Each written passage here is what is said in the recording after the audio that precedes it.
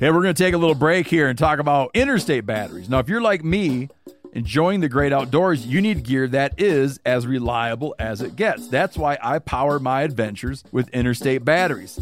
I use interstate batteries in my boats.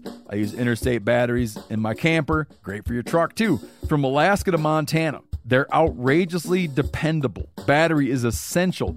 With over 150,000 dealer locations, finding one is easy. For all your vehicles, land or sea, choose Interstate. Head to interstatebatteries.com and find your power today. Hey guys, turkey season is in full swing right now, and if you are planning on getting after it, make sure to pick up some Meat Eater Phelps turkey calls to stuff into the old turkey vest or into your fanny pack right now. I carry a few different things. I like to use mouth calls, and I like to use pot calls. Mouth calls or diaphragms, I like them because it gives you hand-free calling, meaning when you're working a bird up close, you can have your gun on your knee, finger on the trigger, ready to roll, and still be making turkey sounds. I like pot calls because I just like pot calls. I enjoy calling with a pot call. Whatever direction you go, including a box call, which I don't personally use too much, but they're fun and great, and I started out with them. Yanni, on the other hand, one of my main turkey hunting buddies, he loves box calls. And what's funny is I'll now and then look to him and give him the look that means get out your box call and find us a turkey.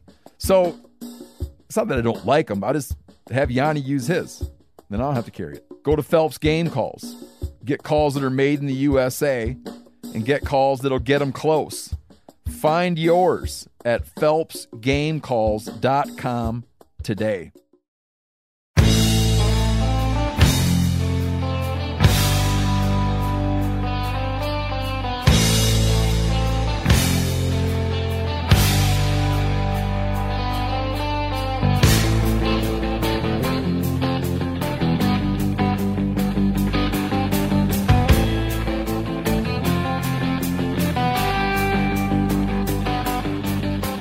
So the atmosphere is good. You like? I mean, Love it. Beautiful. Couldn't be better. Should have had a fire going. We good? Phil, you got the machine on? Machine's on. It's amazing. Fires in Texas. Technology. Oh, Phil records everything too. Phil could make the worst. Phil could destroy careers. He can make the best of us seem like the worst, and the worst seem like the best. The worst would seem like the best. But he won't. That's the beauty. I'm of it. playing the long game here. We need that part about Billy Joel in that intro. Man, Oh, that for was sure. beautiful. I'm dying to know about Billy Joel. You got to watch Hired Guns. It's a good- Well, it's- the stars can really. The lure to prick world is overwhelming. Once you get catered to and you have people service and you don't have to order your own room service and they know how much cream you want in your coffee, all of a sudden you go, hey, give me some of that. I just sit back here and indulge and get bored and then end up getting high and then drooling and then dying or just becoming a prick. So there's an indulgence. There's a pathway to it. Huh? There's a self-inflicted indulgence curse in the world of celebrity. They should all bow hunt because the deer don't give a shit how many platinum albums I got. It really boils down to that. That's awesome. As you can hear, ladies and gentlemen, we're joined today. We're in Texas, joined today by Mr. Ted Nugent, as we call him in Michigan, Uncle Ted. Uncle Ted. This is not. We got to do a few things up top, but I want just to set the stage here. This is not the first time. You would know this. This is not the first time you and I were in the same room together because, Seriously? well, only because of this reason.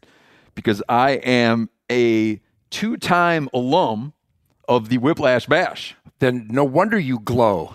You have the spirit. The spirit emanates from your very skeleton. The most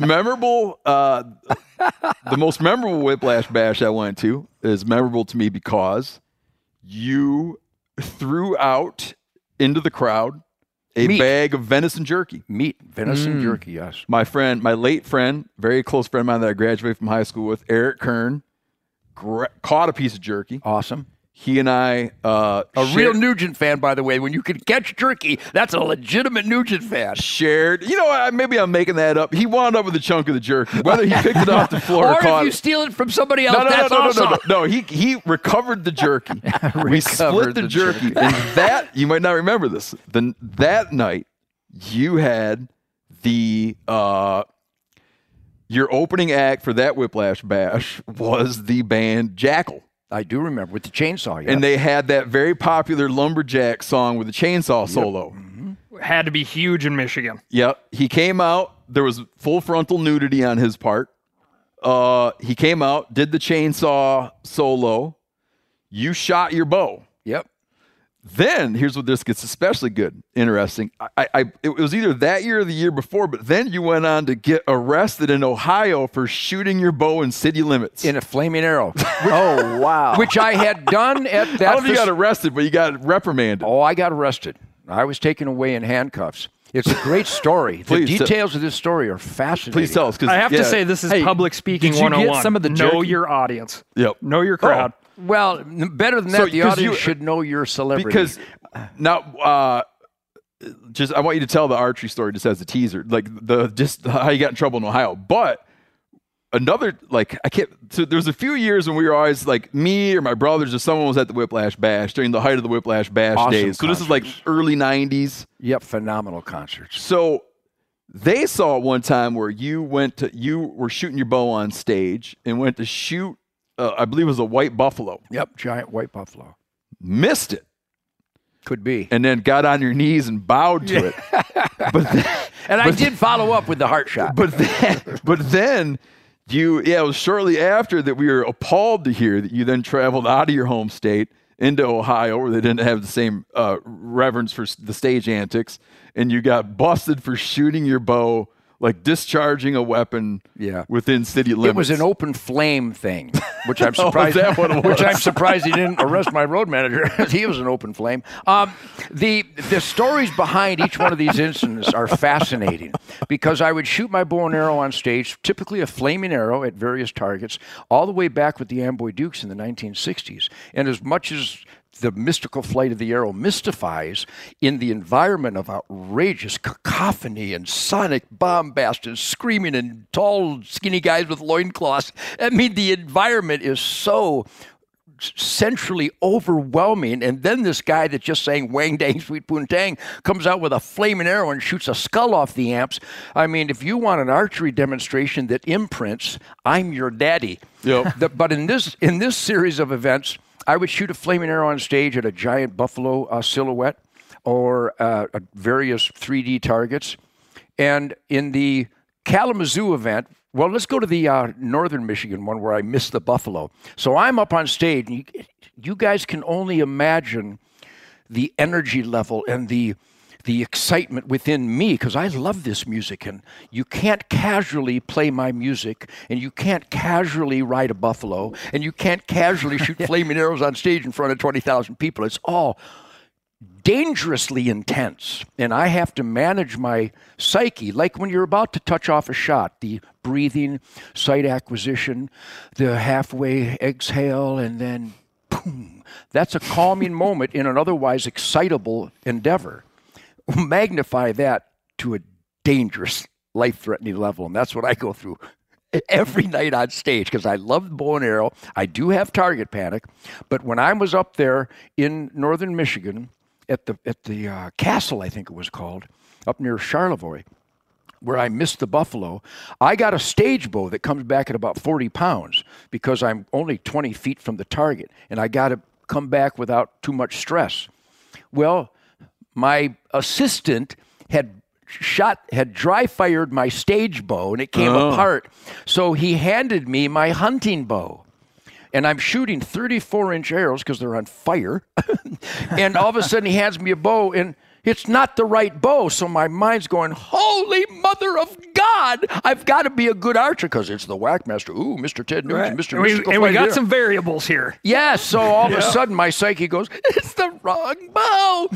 But I said, well, I'll improvise, adapt, and overcome. So I drew it back, and of course that bow's not sighted in for a 20-foot shot at a silhouette, and I shot right over him. But I did grab a second arrow, and I shot him through the heart. And then I thought, I think I grabbed a third arrow and shot my assistant through the heart. But the flaming arrow in Cincinnati was fascinating because I had shot a flaming arrow there dozens of times over the years, no problem, no open flame ordinance. But the backstory is celebratory. So the new fire chief, a Democrat liberal guy, an animal rights guy, brings in his guys and arrests me, handcuffs me for shooting that flaming arrow. Totally under control. We have wet towels. We have fire extinguishers. Believe me, I'm prepared for everything, especially dangerous possibilities. So they take me to jail. When I handcuffed behind my back. After the show? Yeah, right after he let us finish because you knew what happened. So it wasn't like the Blues. It's like the Blues Brothers, where the cops are standing off to the side of the stage. It actually is. It was very much like the Orange Whips. They get a free show out of it. Yep, and they actually looked like those guys. Because the cops were pissed off. They didn't want to arrest me, but they had to follow because there was an open flame ordinance I was virtually unaware of because of my history of shooting flaming arrows in this facility. I'm pleading ignorance, no whatever. So they took me to jail. Well, I go before the judge, and he's another prick, and he sentences me to jail. And I got a concert the next night. I play every night. I do concerts every night. Sentences you to jail. That without bond, it put me in a cage. Wow. So here's the beauty of Ted Nugent. This is why I love Ted Nugent. If you could speak on his behalf. If I could speak on, which I do on an hourly basis, by the way, intimately and knowledgeably. The sheriff came to that cell and forced that jail keeper to let me out, and he said, over my dead body will I have Ted Nugent spend a minute in my jail for all you do for clean and sober promotion and law and order promotion. And whenever a cop gets injured in the line of duty, I'm always there to raise money for their families. I have this history going back to when I was a late teenager. I've always been a law and order guy. So he said, over my dead body, will Ted Nugent spend any time in jail? And he cut me loose. And then the attorneys went into it, and they examined all the evidence, and the charges were thrown out. And my record was quashed. But that was a great experience where you get a guy that doesn't like flaming arrows, or the guy that shoots flaming arrows, especially if he carries a gun and kills innocent animals, that mindlessness. He, in a political position, can abuse that power. He did, and a guy who knew good over evil and right over wrong, regardless of some statute. Now, I'll give you an offshoot here. So a deer is caught in a fence, and a coyote has already eaten half of his ass, and he's struggling and traumatized and suffering. I'm going to call somebody? I'm not going to call somebody. It's illegal for me to shoot that deer. You know what I'm going to do? I'm going to shoot that deer. I break the law. I break immoral laws. If it's an immoral law and an unjust law, especially as a cop, if it's an oath-violating law, I'm not obeying it. So in these instances, there is a higher level of right over wrong. I happen to have mucho confidence that I know what that level is, and that sheriff did. For example, we'll return to this. When I kill sandhill cranes in Michigan, I eat them. That dispatching a deer, a suffering deer, is a certain moral plane, and firing flaming arrows on stage is a different moral plane. After 20 years of doing so, yep, okay. I think there is a parallel there. Where that falls, and I'm going to take you on a journey to exciting parallels to the center of your mind. Yeah. This is. I wrote it and I meant it. Come along if you can. What a great song! I was 18. Listen, we were reviewing that song last night. Were you? That's a great song. We reviewed that only guitar this part. Way, because I was trying to. I was giving Corinne sort of a crash course in all things Nugent, and I was inviting her. Not all things, believe me. I was inviting her to reconcile your lifelong advocacy for abstemiousness. Yep, 100%. Juxtaposed with the lyrics of "Come Along With You Can" to the center of your mind, which one might think was a call to do hallucinogenics. What a great story. You want the story? It's a phenomenon. There's no and it is a here. Juxtaposition, and I can latch the two in a seamless joint.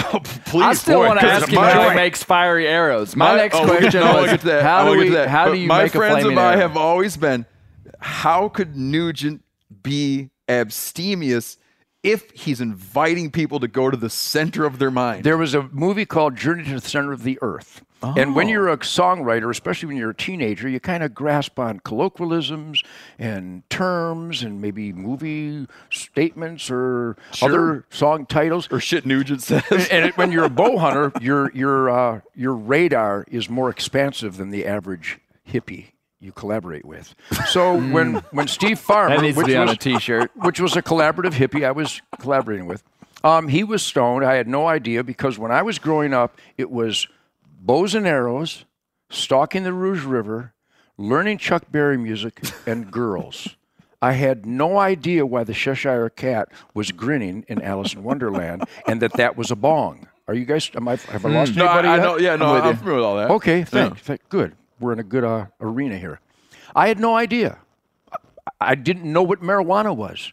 I performed at U of D and Catholic Central pool parties and sock hops and the beatniks. This was pre-hippies with the beret, almost Dobie Gillis kind of stuff. And I had no idea what dope was. So when Steve Farmer wrote Journey to the Center of the Mind, I went, well, that's a great play on words of that movie title, and I think a person probably should sit back once in a while, like I do every deer season, and examine where he's going in life and review his mindset and his dreams and his goals. Yeah. Doesn't surprise anybody here, I suspect, or anybody else that has a brain. So I went along, come along if you care. Come along if you dare. Take a ride to the land inside of your mind. And, yeah. Made perfect sense. I had no idea there was a chemical warfare component to that until I caught Steve drooling and eventually throwing up and stumbling, which solidified my hatred for chemical warfare upon oneself. I hate it. I hate people that intentionally destroy their level of awareness and intentionally slither into the liability column instead of the asset column. That's what drugs and alcohol do to you. Case closed. Keith Richards notwithstanding. Great guy. So I developed a hatred for that, witnessing my fellow musicians who I so revered and so pursued a united dream of musical adventure and creativity until they started puking and dying. And and again, it goes back to my bow hunting. Nobody drunk or stoned kills a deer with a bow and arrow. Virtually impossible. Well, I know one guy named Rick.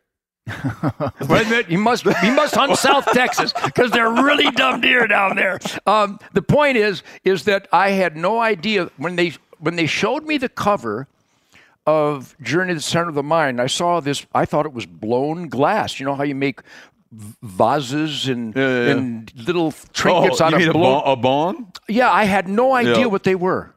Have you been asked this question before? Thousands of times. Okay. I had no idea what they were because I was so into my organic cravings for guitar, music, bow hunting, and girls. What do they call that down in Louisiana? The trifecta? The Trinity for the food? Yes, that's the Trinity for my American dream. What is it again? It's the Holy Trinity. It's celery, onions, and the peppers. bell pepper, and then the Pope's hat is the garlic. So that's a foursome. That would be I do have a foursome. She's upstairs.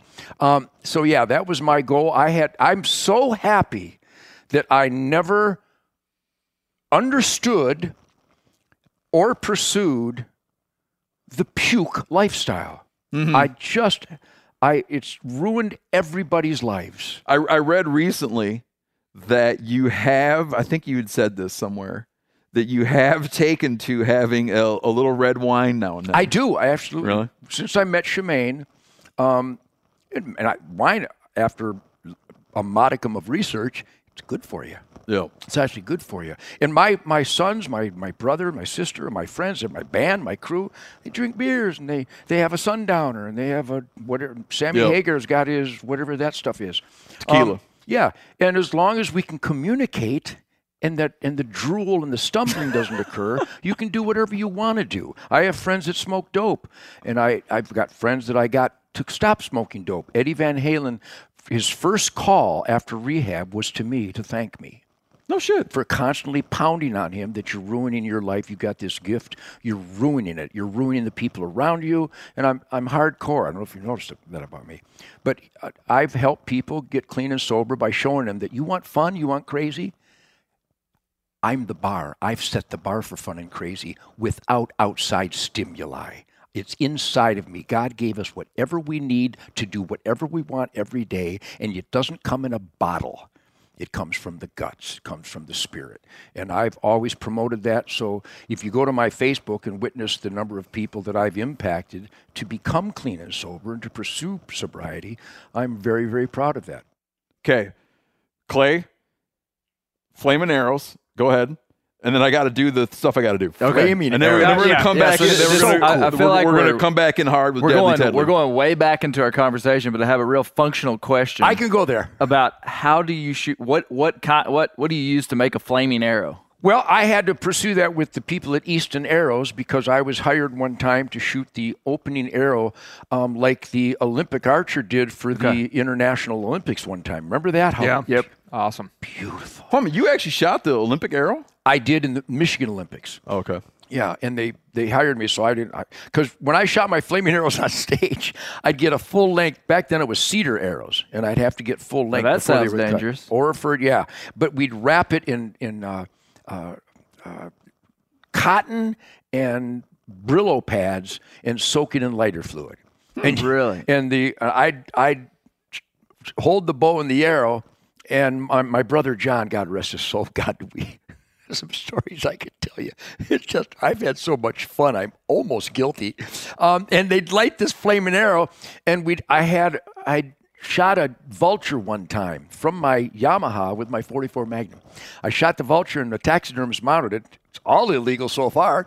I hope there's statutes of limitations on this podcast. And we had that vulture mounted with its wings spread out. We'd put a backlight on. You don't know how cool that would look with some smoke on stage. How rock and roll is that? Mm-hmm. And my brother would set up those styrofoam heads that ladies put their wigs on overnight. And we'd put like a skeleton look to it, and he would put lighter fluid inside it, and we'd get some kind of feathers in various methods and stick them out of the skull. So it was really graphic, and that's that kind of rock and roll imagery that like the heavy metal guys use. And I'd draw that arrow back, but I'd have to shoot it fast. This is all with recurves and longbows. And I'd shoot that skull off the amp, and the vulture would fall. And people didn't know whether to shit or go blind. This guy's got a bow and arrow on stage. It was awesome. So but eventually, the flame wouldn't go out. No, but eventually when I did it and I prowled the stage more in an extent more than a moment or two, that had to keep going. And I think I might have some of those arrows here, but Easton made me some 40 inchers that they put a little cone on to reduce the air flowing onto the flame so it would last longer. Oh. That's how they did they made the Olympic arrow for the International Olympics, and they made me a bunch of those. And so it would have a little cone to protect the flame from the wind drift. And again, we'd wrap it with Brillo pads and cotton and douse it. It's so graphic because I talk mystical flight of the arrow, which is why I've always used big feathers, white feathers, and I always use white arrows like Ben Pearson, Howard Hill, Fred Bear. They always shot white arrows because the archery is the arch, and you should witness the arch. In instinctive shooting, you have to imprint those arches. So part of the white arrow was visual. Yes, and so with the flaming arrow, it's so graphic. You're speaking to Cal because Cal still uses old-timey bows. Yeah, I do too. Yeah. So does Clay. Powerful. You know what? I shoot traditional archery. I mean, not when I've been hunting with you. Yeah, I mean, I come in and out of it, but yeah, I've done a lot of traditional Cal's sticking thin. The more you shoot instinctive, I won't call them traditional because doesn't matter what kind of bow is in my hand. I'm purely traditional. Wind, sun, spirit, stealth, higher level of tactical awareness. But the more you shoot an old-fashioned bow, instinctive,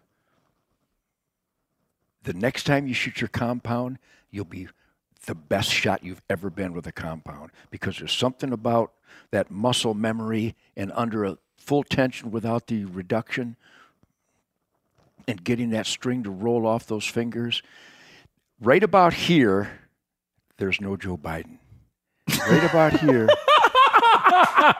It's true. Is it true? You're saying you're clear in your mind. Yes. Journey to the center. As you pull back, your irritations, everything goes away. Your irritations about Biden dissipate. Believe me, when I head towards my bow rack, the irritations are gone. By the way, the ultimate use of the term irritation is that my spirit irritates their demons. Skull. Ted, really quick, we're getting some beard rub. So if you just I bet you are. That's cool. That's like organic. There you go. It's true, yeah. Beard rub. Boy, I can tell you some stories about that. Can I jump to the my high school when we were talking about the sobriety? Yeah, oh yeah, Can you yeah, do yeah. that real quick? No, that's great. Okay, so And here's the plan. Here's the plan. You do that. You do that. I'm gonna do some things I need to do. We're gonna come back in. We're not getting to the agenda. So, still. Phil, are you editing this mess? I am, yeah. Can't wait. Nothing so far needs to be edited. We're gonna come back in. I wouldn't edit out anything. And I'm gonna refer to a what I took to be in a previous conversation a crossbow gesture you made. Yes, I did. And hold it. We're gonna come back. Good, we should. But Cal has another Nugent near miss. yeah, so Almost got you. high school like pep rally, okay?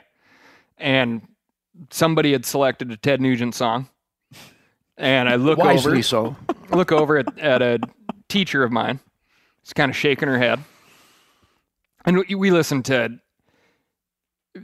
probably like the height of the era in the high school Late locker 70s. room, weightlifting room and all that stuff, football, right?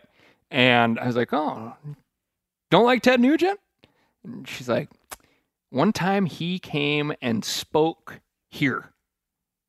So apparently you had a hunt in Montana, and somebody roped I you did. into speaking at our high school. With the Rocky Mountain Elk Foundation in Missoula. yeah, so Yep. Hellgate High School, Missoula, Montana. And the whole speech was like thousands I've done. I do it all the time. Being clean and sober, being the best that you can be, God, family, country, Constitution, Bill of Rights, 10 Commandments, Golden Rule, law and order, putting your heart and soul into being the best that you can be. That mantra actually pisses off horrible people. So you were looking at a horrible person. Sounds like you did. That's not what made the person mad. It sounds like you came in a little hot and delivered the 10 Commandments, God, country, Yep. freedom, with a lot of cussing too. I might have said the word shit. And God knows, by the way, when I said the word shit, I think 11 children died that day. How about this? Her priorities are askew.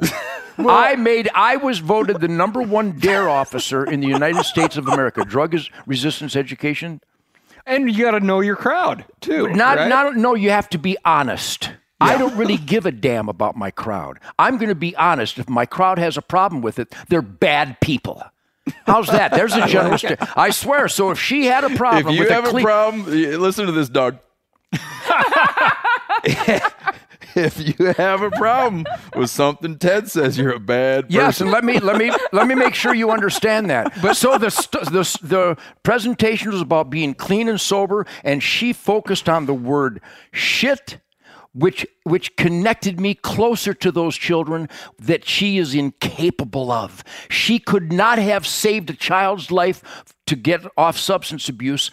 I did. You have a problem with Ted Nugent says, you're a bad person. Your priorities are askew, and you're not accomplishing anything meaningful. Eat shit and die. How's that? Oh, to Cal's teacher. She's Now, a nice lady. A lot of teachers deserve that. Now, was that She the also ran the Key Club, in which I was an officer, so you may want to let her slide a little bit. I will. By the way, that last statement I made is part of how I let things slide. Yeah, but that's Now, my was point. that the punchline of your story? No, Is that she was upset with him for cussing, or is there more? What I was said really, the word shit. which was really interesting to me was that was like the first time that somebody, she then had to explain to me, because I was like, I truthfully was like, bullshit. This guy, Wango Tango's clean, love song. sober, living guy. Yeah. I'm like, bullshit. Wango And- Tango clean sober. And and so she had to explain to me the abstinence side, better Ted than dead, all of that. I told Corinne about better Ted than dead. and I just Cute stuff. I couldn't. Yeah, I was like, it was so the How thought old were of you? that. Probably 17. Okay. The thought of that being associated with rock and roll in any sort of way was just like two ships passing in the night, like not the same thing. So that was a pretty eye-opening experience, you know. If I'm anything, I'm an eye opener. Because I don't play status quo games. In fact, I stomp it every day of my life. If anything status quo is not good for you. especially in the world of what we've seen our education plummet to. And she is an indication of that. She's a manifestation of that cultural deprivation where their priorities are askew. Instead of trying to save children from the peer pressure lie, she's cautious about her presentation, which means the children don't believe her. And if she was involved with something positive, I salute all her positive moves. But when it comes to the street dangers of substance abuse running amok, you better have a hardcore son of a bitch deliver that message. Because if it's somebody adjusting a tie and being cautious about what they say, the kids will laugh in their face and probably smoke more dope. Hear that, Cal? Yeah. The TRCP sweepstakes. Do you feel the love? Here we go. This year's TRCP sweepstakes has already started. Now, here's the deal. The entry period runs through April 27. We've done this a bunch of times now. The grand prize is a turkey hunt trip with me and Giannis in Ted Michigan. Nugent. That's not there. Come on, Clay, because you say, come on. That's not People true. are going to get, they're like doing That is not something. true. I'm They're sorry. at work. They're going to pay attention for sorry. 1 second. They're going to be, I heard that. Yeah, come on. So 3-night, 2-day hunt. You and a buddy in southwestern Michigan. Go to www.trcp.org/sweepstakes by April 27 at midnight. All donations will support TRCP's mission to guarantee all Americans quality places to hunt and fish. See official rules for details on how to enter without making a donation. That's always like a little legal thing. If I was going to become an attorney, and I used to think maybe I would focus on raffle and sweepstakes law. And get rid of 90% of them. That is the most bullshit-ridden world. So yes, like you're a little kid and you like have to buy like the Captain Crunch to enter to win like a Send in your box top. Yeah, and then you read, or you don't need to buy Captain Crunch. You can just write a letter. It's sweepstakes law is horrible. Regardless of donations, okay, so go there if you want to learn how to enter to win the hunt without actually doing anything to support the organization. There's a way around this all. Go to the official rules. Regardless of donation status, there is a limit of 500 entries per person for the entire entry period. 500 per person. Now, I'd like to get into. Here's the thing. There's two things. I'm torn here because I would like to talk about how much we raise through this annual event, but that would make people feel like they had a low chance of winning. So I'm not going to talk about it. But it's important. I hear there's like turkey 4 or hunt's 5 fun. people that enter every year. 4 or 5 people enter every year. In fact, on May, we're doing last year's winners are meeting me and Yanni on the farm to hunt turkeys on May. I'm flying there on May 10 for last year's winners, but we're talking about the next group of winners. Also, another announcement. Billings live show is May 3rd. Alberta Bear Theater, Billings, Montana, Meat Eater Live, Alberta Bear, BAIR. Go to their website to get tickets. Tickets are live now. Disclaimer, not in Alberta. Not in Alberta. In Billings, Montana. Yeah. Michael Hunter, the chef up in Canada, said he got excited when he saw that, but then he read more carefully and realized it wasn't in Canada. I've had a lot of Alberta, good old Alberta boys and girls writing me letters. Alberta Bear Theater, Billings, Montana, May 3rd event. Cal will be there. Get your tickets now. The Land Access Initiative. When are we running the Auction House of Oddities? It's going to be middle of April, so right around April 15. Okay, so we're doing 2 things right now. We're soliciting submissions for the Land Access Initiative. How long is More that? hunting and fishing for America. Yeah, so if you know like the perfect spot for a boat launch, I keep throwing that example Yeah, out. an easement from through private to public. Yep. Anything that provides more access to hunting and fishing for America. If you have good ideas where we could implement this, go to themeateater.com. Underneath conservation, there's our land access initiative, and you can submit a project or a property. This can be individuals. This can be state and federal agencies. If it provides more access, we're going to take a hard look at it. Hopefully raise a bunch of money. We're going to throw in a bunch of money of our own. Last year, we raised over $70,000 2 years ago, over $70,000 for our first project, which was Shiloh Pond, which was a public use area that was threatened of going away forever, and now it belongs to the township of Kingsfield, Maine, and is open to public access in perpetuity. You can fish it, hunt it. Wow, good for you. And it's a beautiful spot. Congratulations. Yeah, sure. There's a lot of that out there. Another quick point. I think we're going to have to bump some stuff, Corinne. But I ain't going to raise this point. Clay, if you listen to Clay's show, Bear Grease, you've heard the Jerry, like, I think I told you about Jerry Clower. You need to prove to me that you knew about Jerry Clower before I told you about Jerry Clower. Listen, when you said that to me, so you didn't, let me, Clay a little, did an little episode, context. We did Clay it, did an episode. Let me back up, and we're gonna get back to our guest. People are familiar with the Grand Ole Opry. Between acts at the Grand Ole Opry, there's a guy, Jerry Clower. He used to get up and tell like coon hunting stories. Yeah, at the Grand Ole Opry. Yeah, that's what made it grand. I grew up listening to Jerry Clower. Yeah. And I think I said, if you like coon hunting, you ought to listen to Jerry Clower. And then Clay did a whole episode on Jerry Clower. And didn't give Steve any credit. In which he neglected not only to... Steve is really upset about this. I don't think he even brings up the fact that I grew up listening to Jerry Clower, or that you should have interviewed me because I could quote any Jerry Clower story. I think Phil edited that part out. No, listen. Yeah, no, bad content. You did mention Jerry Clower to me, but that wouldn't have been the claim that was the first, you were the person that introduced me to Jerry Clower would be inaccurate. Okay. So, but now that you say that, I do remember you mentioning that one time to me. You did mention Jerry Clower. And the Jerry Clower episode, which will have already come out now, yeah, so people would have heard it on Bear Grease. It came on super quick. And so, Steve, I just didn't have time. I actually thought about texting you to see if you even knew who he was. But he literally didn't have time for a text. Already. So fast.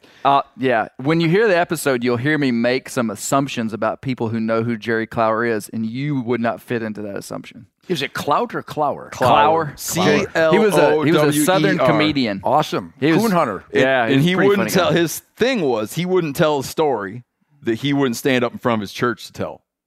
So he would have got arrested in Cincinnati. Him and Nugent would have clashed because Jerry Clower would use no profanity as a comedian, but would tell these wonderful coon hunting stories. Now, here's how I know him. My mom was from the suburbs of Chicago, like which is now a suburb, but was then farm country. She was a WGN, the radio station WGN. She had a country music radio station? No, talk radio. And they covered the sports. So they covered, she was Cubs, right? She would, when she moved up to Michigan, she'd be out there wrapping aluminum foil around the antenna and shit to try to be able to listen to WGN. Clower used to now and then go on WGN to tell a story. Oh, wow. So that was my whole connection to Clower. Yeah. Yeah. Respect that he's from the South. One last thing, then we're back to our guest. This is a burning question. I was questioning why, when you put a radio collar on a mountain lion or whatever, why you have it pull its location every 13 hours. And I said, that's weird. Why would you not? It seems like most people would be like, I'm going to have it do it every 12 hours. What's the magic of every 13 hours? Heffelfinger and a bunch of other people wrote in to explain. Jim Heffelfinger says, the reason radio collars are set to record a location every 13 hours is so they are collecting locations every clock hour in the 24-hour cycle. I'll go on. I'm not following. If you set it for noon and midnight only, so on a 24-hour cycle, you only know where they are at noon or midnight, and you probably only find out where they like to bed down. If you set it for 13 hours, you get a location at 1 p.m. one day, then 2 a.m., then 3 p.m., then 4 a.m. Okay. After a month, you have locations for every hour on the clock. Then you take all those data points and analyze what you're doing at any time during the 24-hour cycle you're interested in. With turkeys, we often collect every hour during daylight hours and then pull one point at 11:59 p.m. to get the nightly roost location.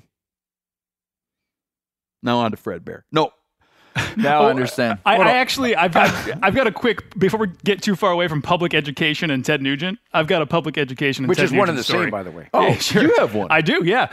Oh, I've got some Ted stories. Ted, wait, too. no, Phil rarely speaks Listen, up. I wasn't my going to bring music is stimulating. Yeah, it's true. I wasn't even going to bring this up, and I'm afraid to now that I heard you obliterate Cal's teacher. No, I didn't. So I went to. She was a bad person. Listen, all she did was dedicate her life to public education, okay? Yeah. So I went to Evergreen High School in Vancouver, Washington. My first week of high school, this teacher, I'll mention his name in a sec, rolls in. You sure you want to do that? I think I do. He rolls in, goes to the AV room, rolls in an old TV and a VCR, starts telling a story about how he used to be a songwriter in Los Angeles. His name was Randy Kate. Does that name ring any bells? It for does. you? And he sticks in a VHS tape. I think it was probably my second day of high school. And we watched the video for a song called Tied Up in Love, Ah, yes. which he says he co-wrote. Could be. Okay. I don't know if I attribute that name to that song, but if he says so, I'll give him the benefit of the doubt. Okay. He was really proud of it. a So great piece- don't. and then he just played give it for you guys. Just give it to him. Yeah. A great piece of music with Brian Howe, God rest his soul, who I hired for that album, Penetrator, in the 80s. 84.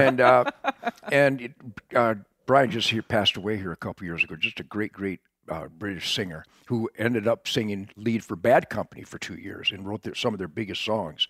But that song was on the Penetrator album, and it's a well-known song, and it's a killer song. Yeah. But he did it on keyboards, which I don't care for, and I do it on guitar, which I really care for. Yeah. Yeah, good Okay. stuff. Well, anyway, I just wanted to say that Tied Thanks Up in for sharing, Love. Phil. Yeah. It's forever. Good stuff. Yeah. Who doesn't have a Ted Nugent story? The VHS. Come on, I've been around for so funny. 7. I don't think Corinne has a Ted Okay, Nugent hey, story. Well, she does now. If we're doing this, I got to tell one. It'll be so short. So Ted, I grew up. I'm in the '90s was kind of my peak time of Damn Yankees, intaking outdoor media. My dad was a big bow hunter, so we watched all From the what Ted state? Nugent. Arkansas. Oh, yeah. Arkansas. Oh, yes. And so my dad's really good friend, John Mesco, they loved you guys. John had a zebra striped Jeep.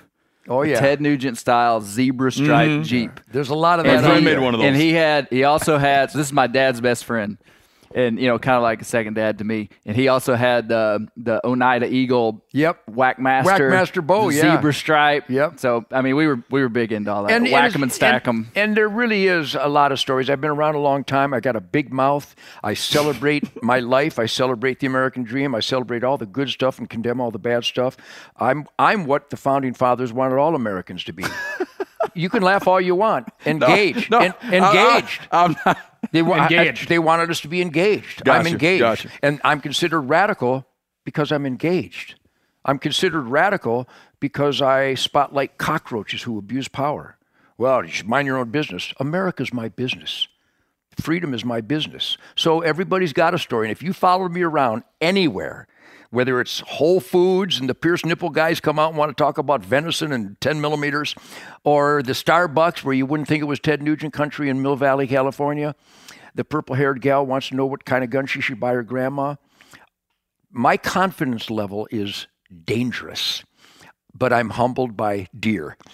So everybody does have a Ted Nugent story because unless you've been living under a rock, you had to have witnessed me raise hell or have fun or be a smartass or just live a fire-breathing freedom lifestyle. So it is, I think, a universal truism that I've left a vapor trail because I'm engaged. I'm hardcore engaged. They call them chemtrails these days. Right. Yeah, except mine are not toxic. So when I grew up in Michigan and I graduated high school in 1992. Okay. And wanting to come talk to you, one of the primary the reasons you've had a relevance to me my whole life is what you meant to guys like me at that juncture, like at that time in our life, particularly when it came to sort of a crescendo in the Fred Bear era, Yeah. where it was like we liked, we all, my friends and I, we grew up hunting.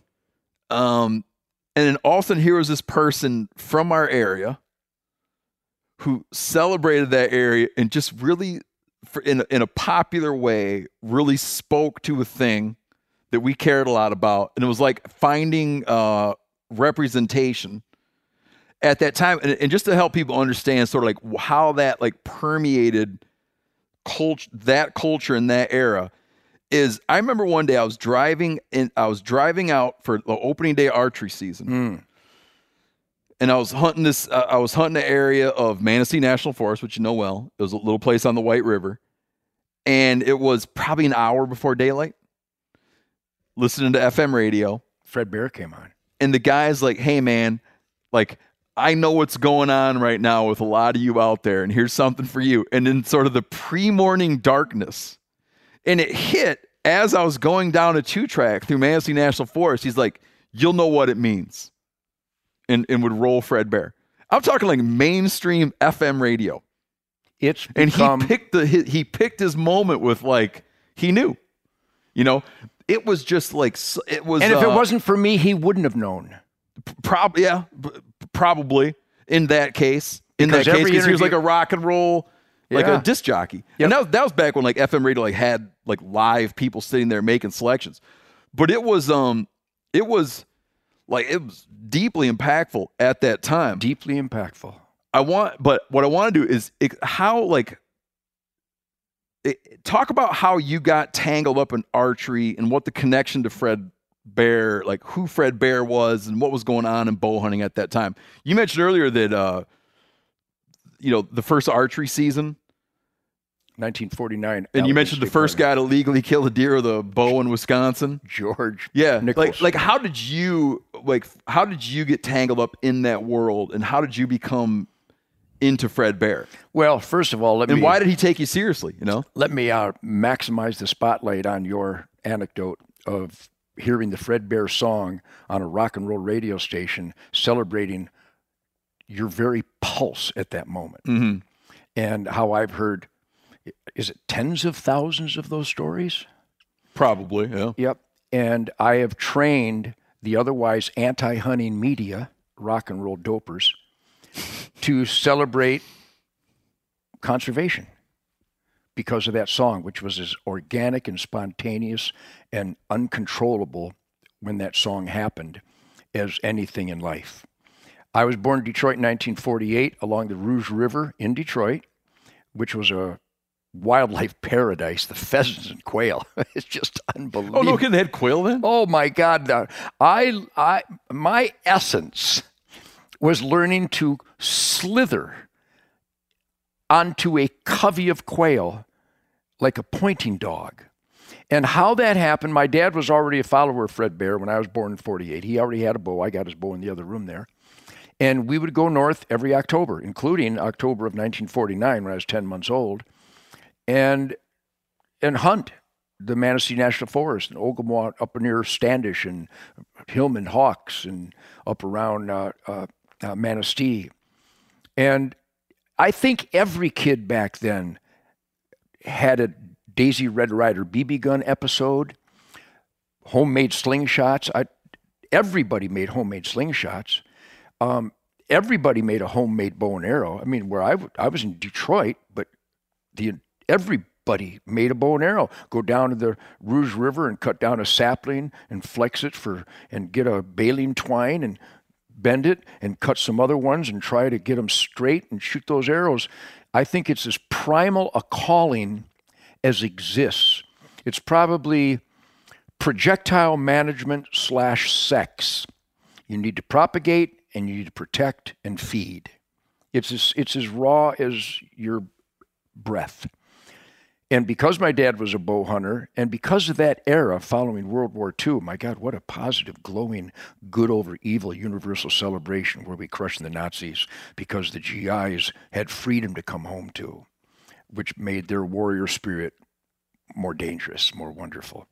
And the work ethic, the community, the pride of accomplishment, and the forced pride of accomplishment by my dad. What a son of a bitch.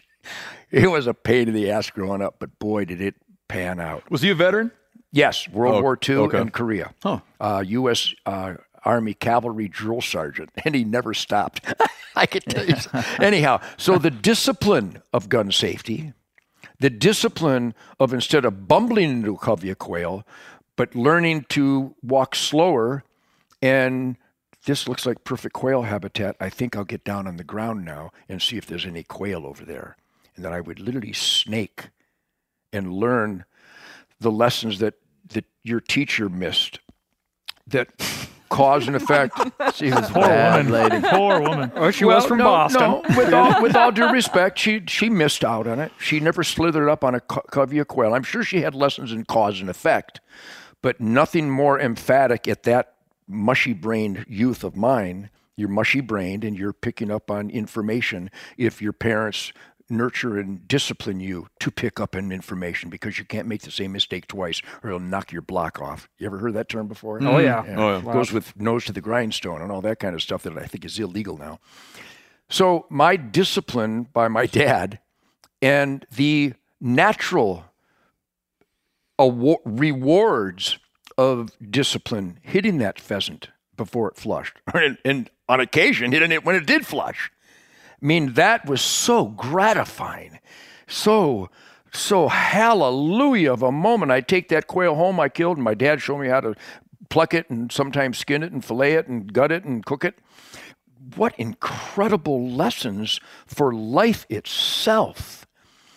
And the gratification factor of going from a homemade bow and shooting the occasional chipmunk to actually getting a fiberglass bear bow with real arrows. Are you kidding me? Because we didn't have any money.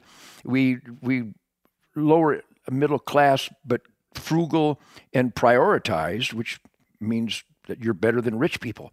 But you essentially went from a Red Ryder BB gun to a 300 Win Mag at that point, right? Overnight. Right? No, Like, not whoa. really. Not really. I was so and remain so engrossed in the mystical flight of the arrow that I have sniper rifles, and when I have to kill more animals, I pull them out. But I am so, at 73.5 years, I'm more titillated than I was as that kid, which is a gift because I've been clean and sober, so my sensual radar is still real touchy. I consider my entire life to be a purple-rimmed dick, and the slightest breeze, come to attention. How am I doing? Devin certainly All right, paints so a anyhow- picture. I get it. So anyhow, I am raw and pure because I've been clean and sober. I have no tainting. And so in that era, we'd go north. Here, I'll try not to cry. Okay. We'd go north and stop in Grayling. I was this little boy, and here's this kind of dull yellow cinder block shack that Nels Grumley, No. original Boyer of Fred Bear that left Detroit and went to Grayling in 38, 48, whatever the year was. Bear archery, little shack, maybe the size of this room. Were those guys were at it in those years? Yeah. Like producing bows to sell. Because they saw Hunting with the Bow and Arrow by Saxon Pope and Art Young at the Detroit Theater that documented the Ishi education phenomena, as Roy Weatherby, God bless him, developing long-range ballistic capability beyond the 30-30. Aim small, miss small. That's exciting. I love it. I lived that. I'm surprised I didn't have surgery on my eyeballs to put crosshairs in there. I love crosshairs. And I love trigger squeeze, and I love the ballet of marksmanship. I get to train with Delta Force and shoot 1,000-yard stuff, and it's so challenging and fulfilling. But we'd stop at this little shack, and I didn't know, because it started when I was a year old. But by the time I was 4 or 5, and I'm already cruising the Rouge River with homemade bows and arrows, so I'm already naturally fascinated by projectiles. I made my own slingshots, and I was murdered. I think I had the Songbird Grand Slam by the time I was 7. I had a blind right next to the bird feeder. I learned early. Found it was highly productive. Highly productive, yes. We're going to kill birds. Let's go by the bird feeder. But we'd meet this tall, lanky, funny, gentleman, easygoing, slow guy And eventually I'm going, that's Fred Bear. That's the guy on True Magazine with a polar bear. Met him where? At his little bear archery shack. In probably as early as 52, 53. And So eventually, like just going in there. just my dad On their way to go hunting. My dad would stop and visit with him. But this is, you're not even touching professional music land at this point. No, I'm playing guitar. Well, by the time I was 6, I was beating on a guitar. So the bow and arrow outdoor fascination, and again, you don't stalk quail when you're 4 or 5, but the time I was 6 or 7, I never played ball, or I played a little hockey in the Rouge River, and I did little league stuff, but I couldn't wait to get to the river with my bow and arrow and my slingshot. So now I'm getting to be 7 or 8 years old, and I'm actually following my dad in the national forest with a bow and arrow. Obviously, I couldn't kill anything, but it was an imprinting lifestyle. Well, now I'm realizing this guy we're stopping at the Grayling restaurant having cherry pie and chocolate milk with, that's Fred Bear. That's like my bow hunting Chuck Berry, and I get to hang with him. And every year, eventually my dad, who went from working for Ma Bell on Lasher in Grand River, I remember all this stuff, and to go to Miller's Feed Store. Hold on, explain what Ma Bell is. Ma Bell was the original AT&T. Okay. A phone company. So this is him post-military. Yeah, just after the crank phone, and now we can dial him. I go way back, man. Yeah. So the crank to dial phone, it played a role in my fascination with going from homemade bows to the fiberglass recurve to meeting Fred Bear. And of course, when you had 2 cedar arrows back then with real fletching, you hung as an arsenal. It was like a high-capacity quiver back then. And here's Fred Bear with a wall full of arrows, and he's experimenting with this lathe, with this lamination, the gooey glass and the fiberglass and the wood layers. He invented the layering of those components for improved cast of his artistic recurves, just beautiful pieces of wood craftsmanship. And he was such a funny guy, smart ass. As I grew older, I realized he's a funny guy. And then my dad went from working for the phone company to represent the Uddeholm Swedish Steel Company. And their specialty was rolled tempered blue spring steel. Bear razor insert. And he negotiated with Fred. And so now the steel company from Sweden that my dad represented now made the bleeder blades for the famous Bear razor heads. So now they had a business connection.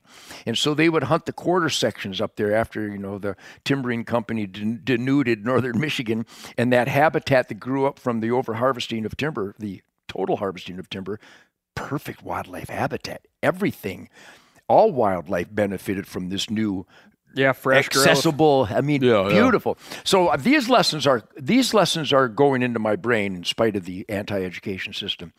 And so by the time I'm 13, 14, I'm like gaga that we're going to stop at Fred Bear's place. And it was still just a shack. I think he'd expanded it by that time. So we'd eat cherry pie and chocolate milk at the Grayling restaurant with Fred Bear. And now I'm really shooting. I'm starting to kill stuff with my bow and arrow. Then my dad got transferred to Illinois, Schaumburg, which was all pheasant country. And there was no deer back then, but a lot of small game. In 1965, my band had just won the Michigan Battle of the Bands. We opened up for the Supremes at the brand new Cobo Hall. I was on my way, and I got yanked out of my band. Damn it. So I started the Amboy Dukes the day I landed in Chicago, in Schaumburg. And that's when the Amboy Dukes started. But then when I graduated in 67, I immediately went back and went up to say hello to Fred. And now it's not a shack. It's the largest archery company on the planet with this huge museum. I was like, awesome. But I'm starting to look a little hippie-like. Got long hair, and Amboy Dukes are just breathing rhythm and blues, rock and roll fire. Just intensity. It's shooting flaming arrows on stage. And this is a great, you'll love this part. I know you probably love all these parts. I love all these parts. So now I go up and reintroduce myself to Fred, but I'm kind of looking like a hippie. I had bell bottoms on and, patchwork leather jacket and a 44 Magnum in my belt and a pocket full of speed loaders. Nobody saw that, but boy, I wasn't a hippie. And he was a little offish. He goes, yeah, I remember you, Ted. Yeah, it's great. As your dad still did. We had a conversation, but I could tell it was a little uncomfortable. And I was really let down. You know, Did you know the why it was uncomfortable for him? because of the rock Because and you roll became like a imagery. rock and roll hippie. Yeah. Got it. But Yeah, then, he would have been like in his 50s or yes, when he just started going on adventure hunts. like when you were this hippie coming in his 17. shop, he was probably in his 50s. Yeah, so so there many were generations gap. a real there. disdain for anything hippie. Yeah. That I agreed with, even though I'm in the swirl of that world. And there were nice hippies, and my band were hippies. Not many of them. They eventually became hippie. But I was still militantly anti-substance abuse because I had already witnessed it turn virtuosos into slobbering idiots. So my dad's discipline, instead of me being a rebel, I went, his advice makes sense to benefit the quality of my music. We rehearsed, and our music was so powerful. I mean, listen to the opening Journey to the Center of Mind. Not anybody else. That Greg Arema on bass guitar. Holy God, what a gifted young man. 16 years old, playing stuff that Bob Babbitt and James Jamerson of the infamous Motown Funk Brothers would come and watch the Amboy Dukes because Greg's bass playing was so out of this world. 16-year-old kid, and the world's most revered bass players for Motown would come and watch Greg. So, but I'm going all over the place here, but it coalesces. And so the word I got, I went back and visited Fred again, that was 67, again in 68 when I started hunting irons, hunting the Manistee National Forest. And this time he was so happy to see me and hugged me and shook my hand and asked me how the bow hunting's going. I hear you're a successful musician. And he goes, I talked to some of my buddies, and they said that you always promote bow hunting. And that you shoot bows and arrows on stage, and that you're all about being clean and sober. So I guess I'll give you a second shot. Yeah, rightly shit, so. really? Yeah. I think rightly so. I think you should be suspicious of a cultural segment that is at least suspicious and all too often negative. But so we became just the best of friends because I like that. He goes, when young people come to my museum, they always ask me if I know Ted Nugent. Oh, really? Yes, I'm going, yeah. That was music to your So ears. you guys found like you guys hit on like a symbiotic relationship. Yes, uniquely collision of planets, much to the benefit of both planets. Because I've never gone on a radio to promote a tour without it turning into a bow hunting promotion. I've never gone and done an interview to promote a new record without it turning into the celebration of the mystical flight of the arrow and being clean and sober. That's why my guitar playing is so sexy. I mean, literally, it sounds cute, but it's true. And so we became friends, and he started inviting me to Grouse Haven over there in Rose City at his annual event, and it was heaven on earth. And then I ended up playing bass for Chuck Berry and Bo Diddley. So now I'm playing bass for Chuck Berry and Bo Diddley. I'm bow hunting with Fred Bear, and Parnelli Jones drives me around the Indy 500 track in a Mustang. Where else can I go? No kidding. And you said Chuck Berry was your that's who you're playing guitar to be like. Of course. So that had to be just on cloud nine, monumental, right? Whoa! I need to, as a young, uppity, borderline out of control, energized guy, I had to embrace these moments. So as I pulled up to Fred Bear's camp, I had to take a deep breath and go, all right, sponge, hang with Fred. I didn't even bow hunt much because Fred didn't bow hunt much, and I'd stay at the fireplace with him and try not to be too much of a stalker, but try to absorb all his wisdom and his touch, and I did. And then the last time was October of '87, and we walked the lanes at Grouse Haven. He had his oxygen tank that he carried with him, and he went on and on about how all the sporting goods shows he goes to, that anybody under 40, all they want to know is if he knows Ted Nugent. And of course, that my ego is like soaring in the stratosphere. Not really, but my appreciation for that, my natural activities of celebrating archery, bow hunting, conservation, clean and sober, that it ended up elevating to where my hero appreciated and thanked me for it. He said, I've heard people in the industry will condemn you because you whack them and stack them, but the young people know that means you're having fun. I mean, we only kill and harvest. Well, semantics, really? Does this ring any bells? So he said, keep doing what you're doing. He goes, you're impacting a demographic that we desperately need to impact, and nobody in the industry can or even knows it. There's all a bunch of stuff. Sure, every leader of every conservation organization is so cautious, and they were, children. It's just stodgy. Ted, can I ask you a question specifically Go about nuts, Fred? Yeah, stop me because I. So I feel like Fred has such a reputation in the industry as being this like father figure of archery, which I understand 100%. I feel like most people, probably much younger than me, they wouldn't have hardly been alive when he was here. What was Fred Bear really like? Like you sitting around a campfire with him rather than going hunting with him. Like what did he embody? What kind of wisdom did he have? What was he like that was so impressive? Because, everybody, it's kind of like we've decided he's a legend, and so all of us admire him as a legend. We know he was a pioneer with making bows. Yep. But it's like there's this other untold story that I don't really know that well of, like, why was he such a great guy? Well, I can go all the way back to the first encounters as a little boy. Just positive, funny, friendly, a gentleman, engaging. He'd talk with my dad, and of course, I was just a little kid. I was only getting the periphery.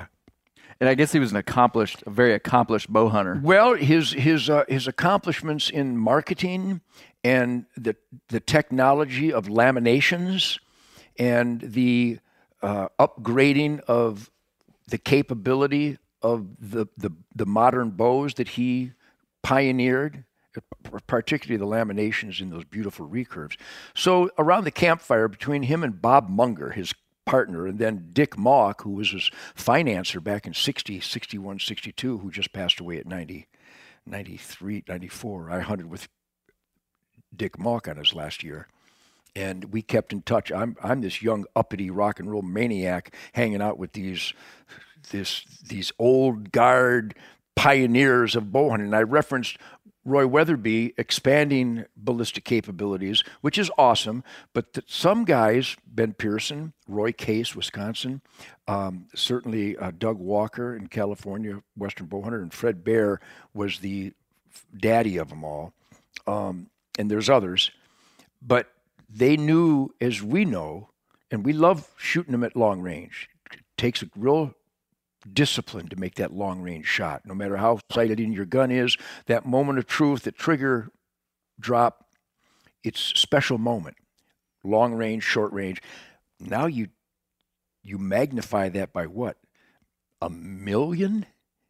When you got to be so close those deer can see your nose hairs moving, and you have to execute a shot under the most challenging of conditions. God made these animals not to let us do that.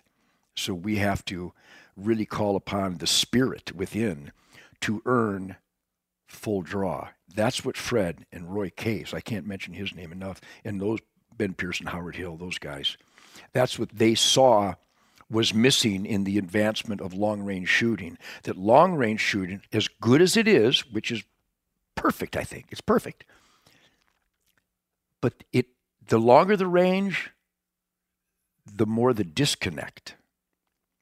And that's good.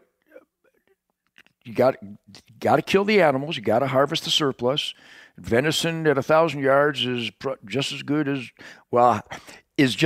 venison at 10 yards, but probably not. Because psychologically, I think it's more delicious. Because you had to make such.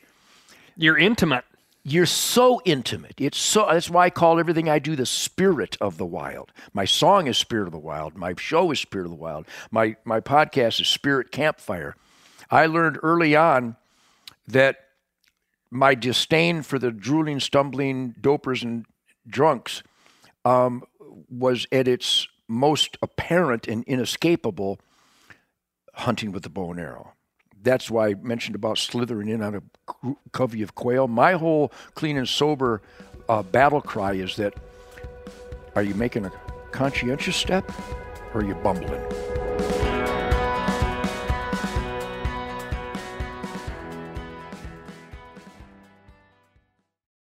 Looking for the perfect gift to celebrate the moms in your life? Aura frames are beautiful Wi-Fi connected digital picture frames that allow you to share and display unlimited photos. These things are super cool as a gift, especially if you got mom, aunt, grandma, whoever, and you want to like keep them up to speed on what the family's up to, okay? It's easy to upload and share photos via the Aura app. And if you're giving an Aura as a gift, you can even personalize the frame with pre-loaded photos and memories. Named the best digital picture frame by Wirecutter and selected as one of Oprah's favorite things, Aura frames are guaranteed to bring joy to moms of all ages. You can share photos to the frame instantly from anywhere, meaning you share videos, photos from any device, and they will instantly appear on the frame, wherever it is in the world. There's no memory card required. Right now, Aura has a great deal for Mother's Day. Listeners can save on the perfect gift by visiting auraframes.com to get $30 off plus free shipping on their best-selling frame. That's AURA frames.com. Use code MeatEater at checkout to save. Terms and conditions apply.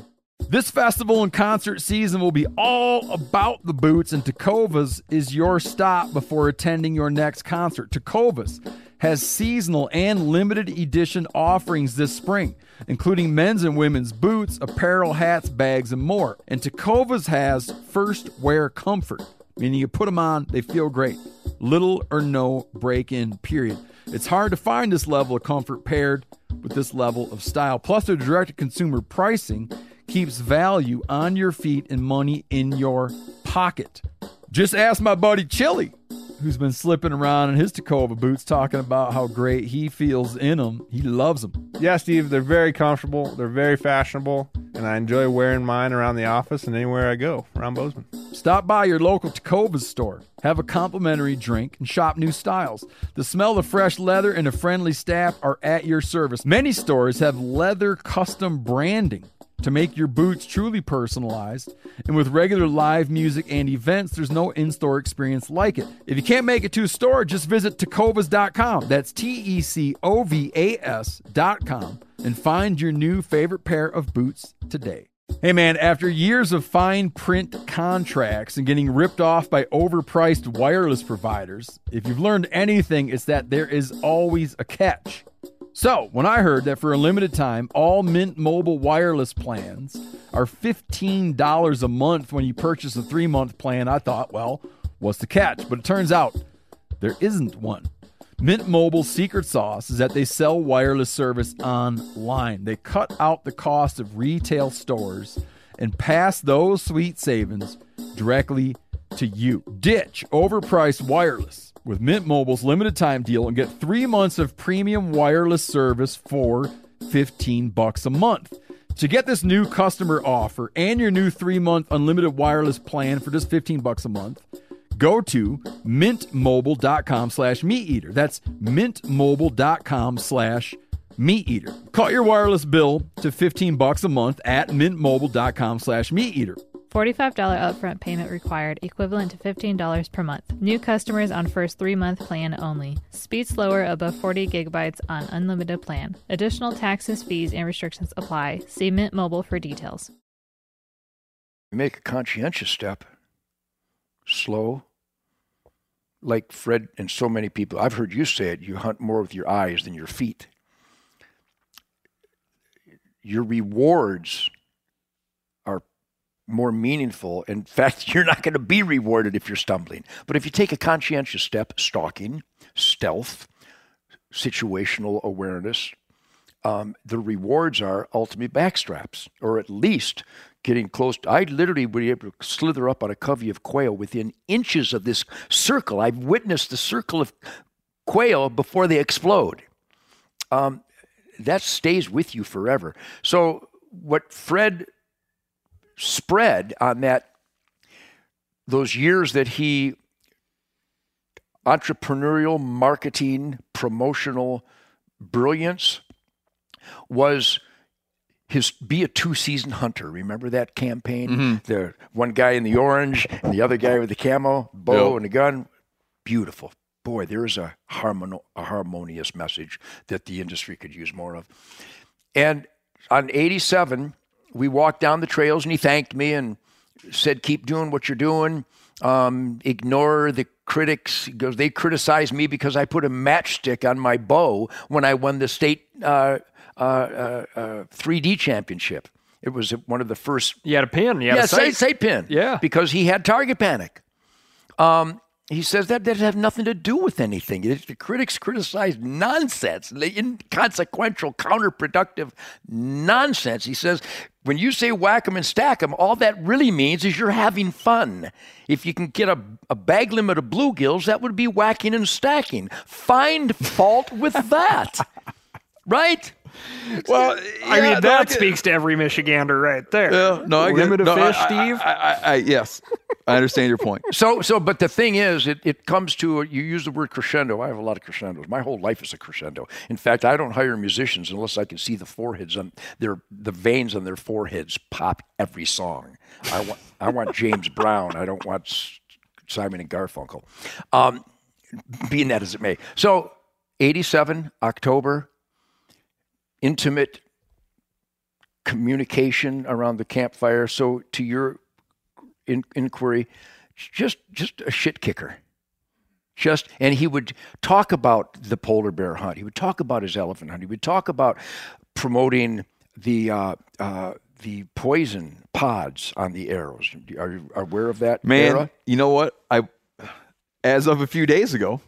Oh, just learned about it. Well, I knew about it, but we had a story. We work on this series, these close call things where people tell close calls from the wild, and a guy we heard about a guy that actually jabbed himself with that son of a bitch. Oy.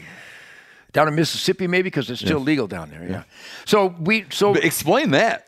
Yeah, but can you? People aren't aware of this. Yeah. Well, I should say, Fred. By people, I mean, I wasn't aware that you could still use it. Was Fred into that? As a promoter of conservation, which I salute you. By the way, we got all the important stuff done before the microphones are turned on. We salute you. We congratulate you, Steve Ranella, thanks. for promoting the sport that is the tip of our quality of life spear. You do a great job. It doesn't surprise me you come from Michigan because of the history and the passion that comes from those deer camps in Michigan. And I salute you and applaud you and appreciate your dedication, because ultimately you promote conservation and hands-on environmental air, soil, and water upgrade through wildlife habitat safeguarding and enhancement.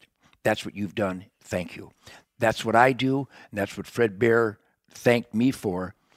But we'll talk about around the campfire, to hear it from Fred Bear promoting the use of, I forget the term of that poison powder, that he would take a balloon neck and pull it back and put a little of this poison on the arrow, because as all bow hunters know, one of your best shows is when you made a bad shot in that elk and those other guys found it. Mm-hmm.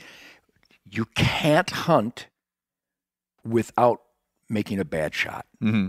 Unless, well, then again, Mrs. Nugent defies that. I mean, she's never lost an animal because she waits for the shot. And so do we.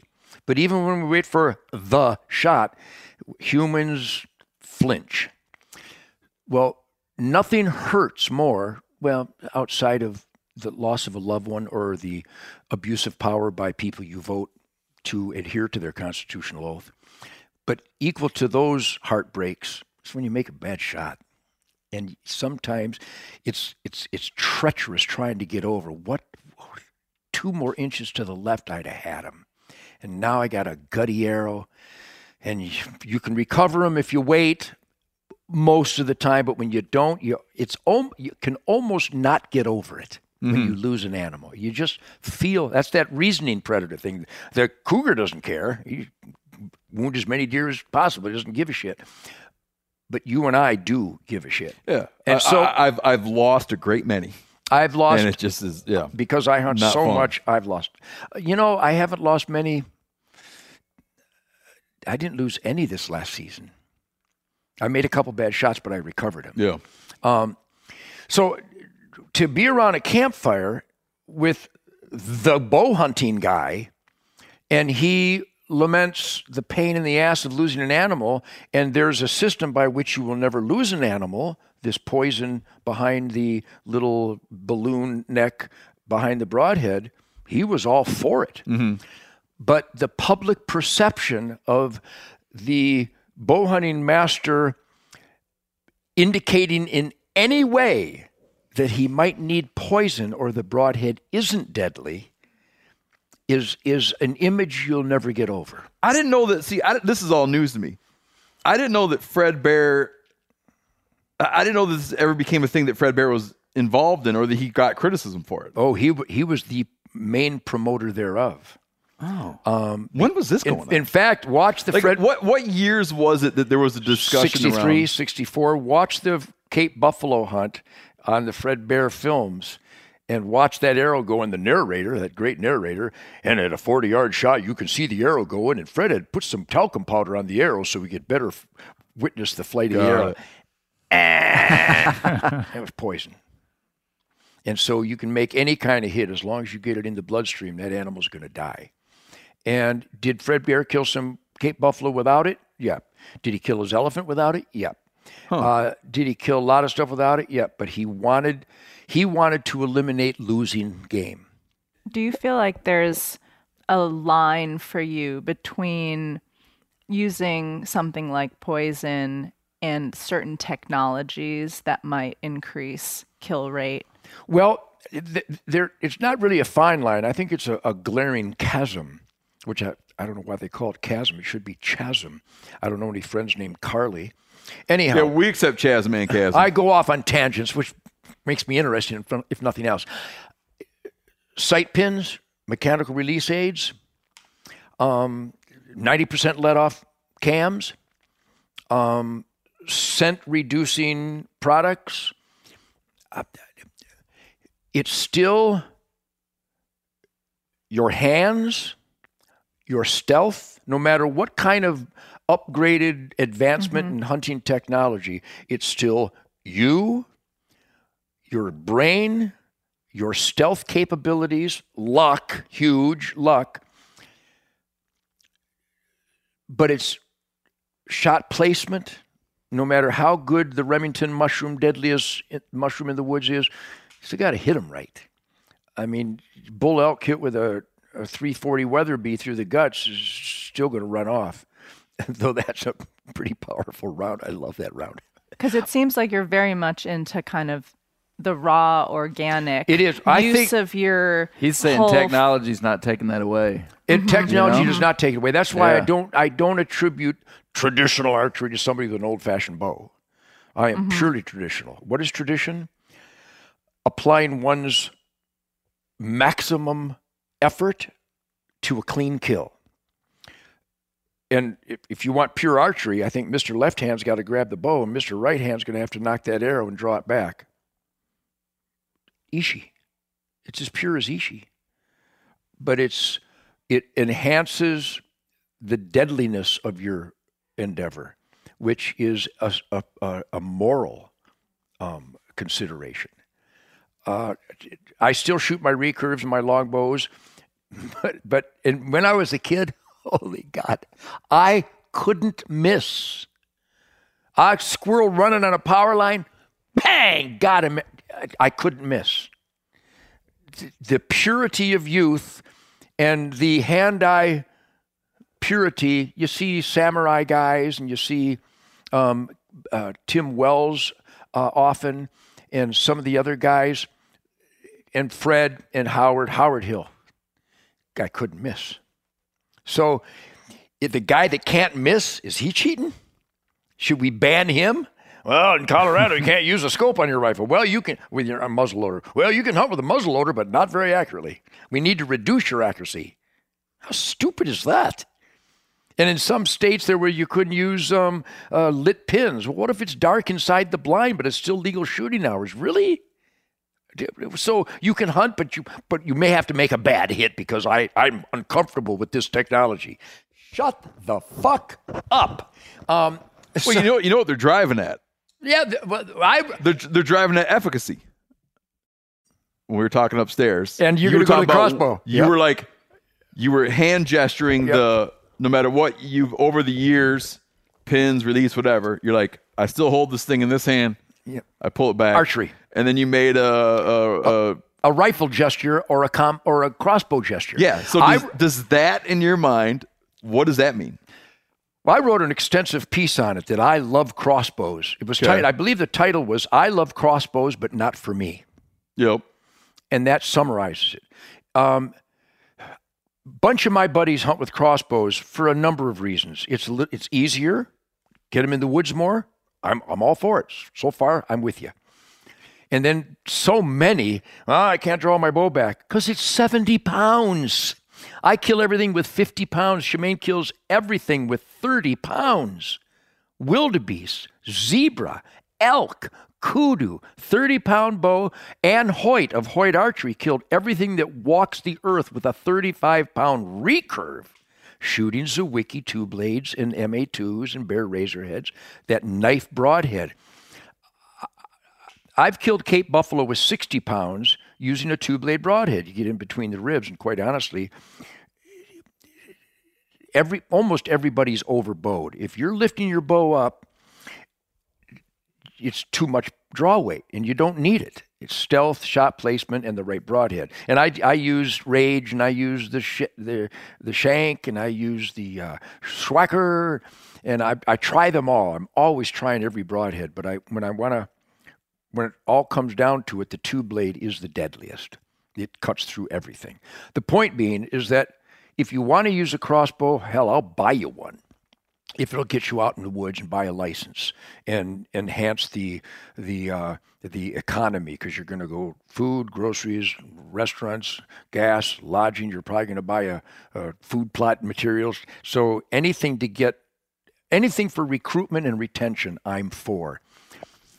This side of grenade launchers, I don't think you should necessarily go into a herd of deer with a rent-a-car. But do you agree with archery-only seasons? I believe that the statistics have proven that the hue and cry that the crossbow will reduce archery season opportunities has proven to be false. Okay. So I believe, first of all, a crossbow is not a damn gun. Now, are there 100-yard capable crossbows? Yes, there are. And all of them will blow up at some point. Mm-hmm. I mean, that's not my hunch. I know all these guys. I know dozens of guys with archery shops. And all these maniac, high-tension 100-yard crossbows, they will all blow up at some point because it's too much tension on the components, which, again, is fine. To each his own, but crossbows shoot arrows, bolts. Mm-hmm. So it's not firearms. They're some of the old school love some of them, some not so much. Well, it's a cross gun. Really, I don't smell any gunpowder. It's not a cross gun. It's a crossbow, and I think technologically it dates pre-longbows. Maybe you would know that. Don't know that. I think it predates longbows. I've seen that claim here and there, but meaningless. That's meaningless. It shoots an arrow, and people that are trying those 100-yard shots are learning they shouldn't, because it's just not going to get there in time. Even with a rifle, everything better be good at long range, because that animal's got to be calm. He can't know you're there, and you got to be super accurate. But the real conflict comes from states like Idaho, love them, but they ban lighted nocks. Well, they didn't allow lighted nocks from the get-go and expandable broadheads. I know. So a lighted knock would be like when it's released off the string, the knock glows. So enhances the mystical flight. It helps you find your arrow. It doesn't help you kill anything. Yes. Yeah. And mechanical broadhead. But the one. point is, the mechanical broadhead is the most popular broadhead on planet Earth. So you're telling all those hunters you're not welcome to Idaho. It can't have anything to do with killability. It can't have anything to do with ethics. I don't. It's just an arbitrary, punitive, stupid statement by some elitist prick. And I told them that when I did a speech out there. They wanted me to help them legalize wolf hunting. And I roamed the stage and I went, I'm so proud to be here in Idaho. Love Idaho. Wow. Rugged individualism, outdoorsman. That mountain man is still alive and well. Then I paused and I said, why should I help you open a wolf season? I know why, because they're herding your big game herds. But why should I help you? I'm not even allowed. You won't even let me hunt here. And there was silence. I go, because I have a lighted knock. You're not going to let me hunt. My wife shoots a 30-pound bow, kills everything that moves, but she's not welcome in your state. Well, I think it would be that her lighted knock is not. No, the lower poundage too was against the law. Oh, and really? Yeah. Arkansas is 35 pounds. Yeah, there's a minimum absolute poundage. Nonsense. I agree on the lighted knock thing. I agree on that. I think anything that allows recovery should be allowed. Oh, but this conversation is not about lighted knocks or expandable broadheads, right? We're talking about where do you draw the line at regulation and where is it appropriate? And really, we want to know this from you. I think that the lighted knocks, in my experience, can give you a false confirmation of impact. So when I'm judging where that the arrow's here and the knock's upstairs. Yeah. Oh, just like when you're shooting at a target, right? You see the knock, you don't see where the broadhead hit, right? Yeah, that's a good point. And so that's a personal reason of mine that I haven't liked. But would you outlaw them based on that? You know, I just don't really give a shit about that much. Because right? now, let's say the lighted knock gives you a false impression of where the arrow hits. So does a regular knock. Yes, absolutely. So what are we going to ban knocks? Yeah. So now, but the real issue is they're saying this is an archery season, which they have said, okay, an archery season is a more traditional hunt. They're banning electronics. I mean, that's the thing. So it's not. I don't think it's an issue of they sat down and debated the what's pros a good and cons knock and of lighted knocks. knock? They said anything that's electronic that's on a bow gives you advantage, or that's the assumption. It gives you advantage. It's a wrong assumption, unfortunately. Yeah, nobody was in the room to challenge their false assumption. That's where I come in. Yeah, but let me ask you this. I also want to argue about CWD, but we might have to argue. I don't know. I got to ask you. I don't know if we're gonna argue now, game. But let's talk about this for a second. I think Dr. Fauci would like to be in on that conversation, but go ahead. I mean, do you have sympathies to the people that are regulating a giant population, and it always defaults to the weakest link in the chain, right? If we don't have a 35-pound minimum, is somebody going to pick up a Kmart bow and a field point, even though we didn't define the field point? They're already doing that. No, I have no sympathy for them whatsoever. But do you here's the thing. There's a couple things going on that I want you that you need to speak. That I'd like to get your opinion on. One of the things you're doing when you control technology, when you control technology coming in, is you're sort of stop thinking of it as fair chase and think of it as what the guy that proposed the alternative to talking about fair chase, fair share. Okay, certain technologies are meant to control efficacy. So if someone were to come in and say, a state were to come in and say, we're not going to allow people to use drones to scout for hunting purposes, they might say, because right now we're operating on this thing where we have 20, 30% success rates with elk, which means shitloads of people can hunt elk and have the opportunity to hunt elk. If technology were to come in and create a situation where success rates were so high,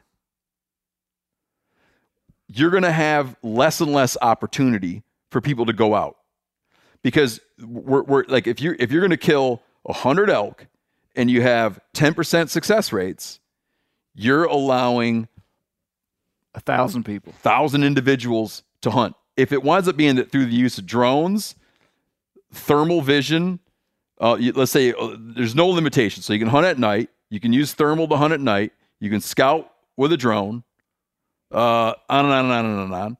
And you wind up that success rates are now 90%.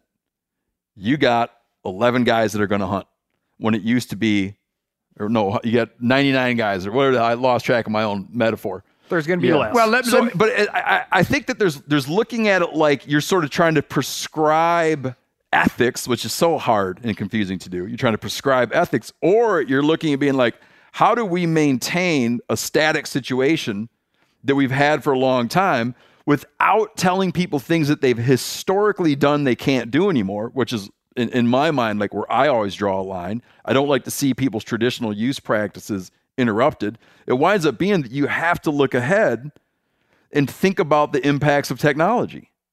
You used to not be able to hunt at night because you couldn't see.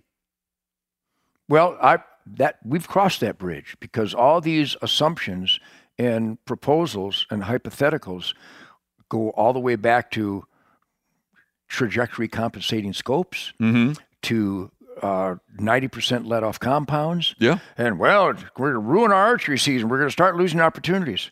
Since those hypotheticals were proposed, not only haven't we reduced archery opportunities, they've continued to expand. And let's just talk about the elk farm. Yeah. Well, if I may, I'd like to be the czar of hunting regulations. And I am on my land. I'm the czar of hunting regulations because I want to be able to do that, but nationally.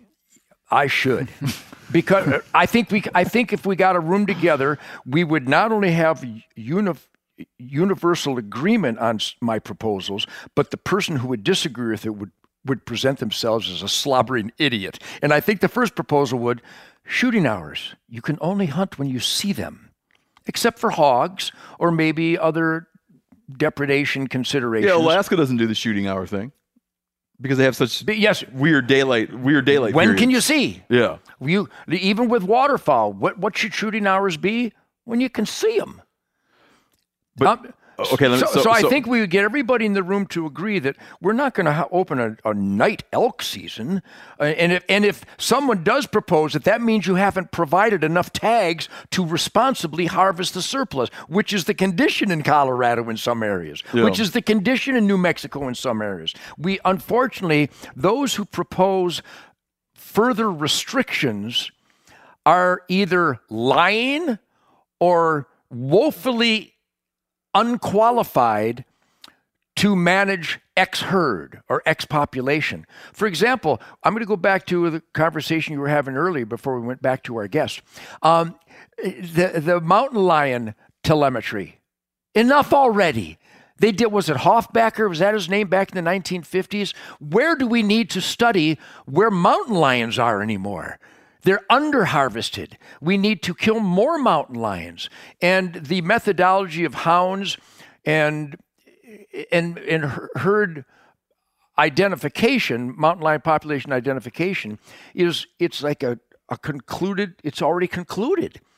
Colorado, but to be fair, I'll read those studies every day, so please keep doing research. I know. I like seeing where mountain lions go. Don't charge my taxes for that, because I know USDA hunters that are slaughtering cougars and bears year-round using hounds and bait, where we, the people who own this resource, are not allowed to hunt in the spring or use hounds and bait. I dare anybody to attempt to... That is a legitimate thing, but that's a state issue. California, when they stopped, when California banned lion hunting, they used to kill about 300, 400 lions a year. And they still do. Well, now they pay the state to kill 300, 400 lions a year. After we've compensated the alpaca ranchers, and after we relocated them 3 times, I know the hunters. I know the USDA hunters. Why is there a USDA hunting bureau?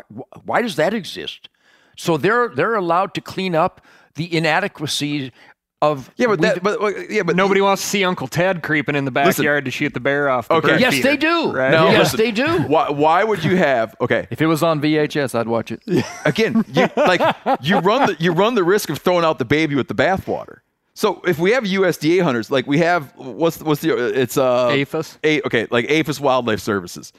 They ran the nutria eradication program in Chesapeake Bay. Okay, nutria are not cougars. I know, but you said, why would we have USDA hunters? That's who did that. They do all kinds of coyote work for sheep producers. But believe me, I know these guys, yeah. But the point is that it gets abused now and then. But again, man, I feel like you run the risk of sort of trashing on the whole system because of certain areas of abuse that often aren't their fault. The cougar thing is how like about it's never their fault. the cougar thing is the fault of is the fault of Stupid people. of putting the cougar thing is the fault of having like state referendums where you put to voters like idiotic wildlife management decisions. Michigan doves, Michigan sandhill cranes, no doubt about it. Well, I would address it that typically between the media, the bureaucracies, and our own hunting organizations, let's go right to the horror stories of horror stories. Please. There are 8 states in the United States of America where we, the people, are not allowed to hunt during the rut on our farms on Sunday. I dare, Here's an area where we have strong alignment. I dare anybody, but that's the manifestation of that cultural dishonesty. But that's not elitism. That's very old, like not being able to buy booze. You know, you should be in you should be in church. Like that's coming from a completely different direction. But that's not like urban liberals. Yeah, I think it is. Well, no, Sunday actually, hunting, in Pennsylvania, it's the agriculture community. Yeah. It's the farmers. Well, we need a day of rest. You had all spring and summer to rest. After dark, you rest. But I consider it indecent. I consider it irresponsible. And same with minimum draw weight and lighted nocks and expandable broadheads. It's not like we're experimenting with expandable broadheads anymore. I mean, it's a deadly, deadly tool that's been proven irrefutably, conclusively. How dare you ban all those people from your state? So the real point of this is that the sporting families of this country, just like the voting families of this country, are dangerously apathetic. Mm-hmm. They're not involved. They're not when I did that speech in Idaho, I guarantee if we took a vote in that room that night, they would have legalized lighted nocks and expandable broadheads and eliminating minimum draw weights. Well, this ties into the apathy, okay? Idaho, until they really started screwing it up here in the last couple of years, Independent Fish and Game Commission. They are mandated to have a public process for every regulation change. And our guys don't show up to the process. And our guys do not show up to the process. I have interviewed Fish and Game commissioners on major rule changes where they've gotten as low as 6 hunter surveys returned on things that people are screaming up and down about, but they will not go online. They will not fill out the mailer that they're paying for through their license dollars and send it back in. I give you Joe Biden in the White House. That is a direct result of Americans that are so spoiled and so disengaged. Well, the point is, once you cast your vote, whether your person gets in or not, your job then begins to hold them accountable. Absolutely. And we do a shit job of it. Ditto, ditto, ditto, ditto, ditto. So regarding regulations... But I got to hold off 1 second. I got to clarify a thing. I feel like we're at the risk of confusing 2 issues here. What? Well, no. Sorry. Expandable broadheads and draw weight. Like let's take the draw weight thing and the expand. Yeah. That's not them thinking it works too good. That's not them saying you can't use thermal vision to hunt elk. That's them saying we don't think it works good enough. Yes, that's exactly right. Which I feel when you get into that, I'd be like, okay, if you don't think it works good enough and it's not that effective, I don't know that it's your business. Absolutely, just like minimum age. People will probably find out on their own. Like you could also say it's illegal to be very loud. Yes. While hunting because it just doesn't work good. Yes, that's a great point. Well stated. Yeah. So I agree that the draw length thing. You're draw sort of weight, saying the draw. I'm sorry, draw weight. Yeah, no one's dictating draw length. But I think there's an overall arrow weight. There's also an overall firearm weight. So minimum calibers in Africa 375. As if I can't kill a lion with a 7 mag. I did. Right. So yeah, it's arbitrary, punitive, and capricious, dictated by people who don't know. Some of these people dictating these policies wouldn't know a cock pheasant from a pterodactyl. Just again, the worst example is Michigan ribeyes in the sky. How immoral of a regulation! Virtually immoral. To kill a ribeye in the sky and not be allowed to eat it. Yeah, it's But let's tell people what they're getting at. Michigan has a recovered like most of the country, I shouldn't say most. Like most of the West. country, West of the Mississippi. that's who's declared recovered. Like they can state level Yeah. management of sandhill cranes. Yep. So in Michigan, they do not have a sandhill crane season.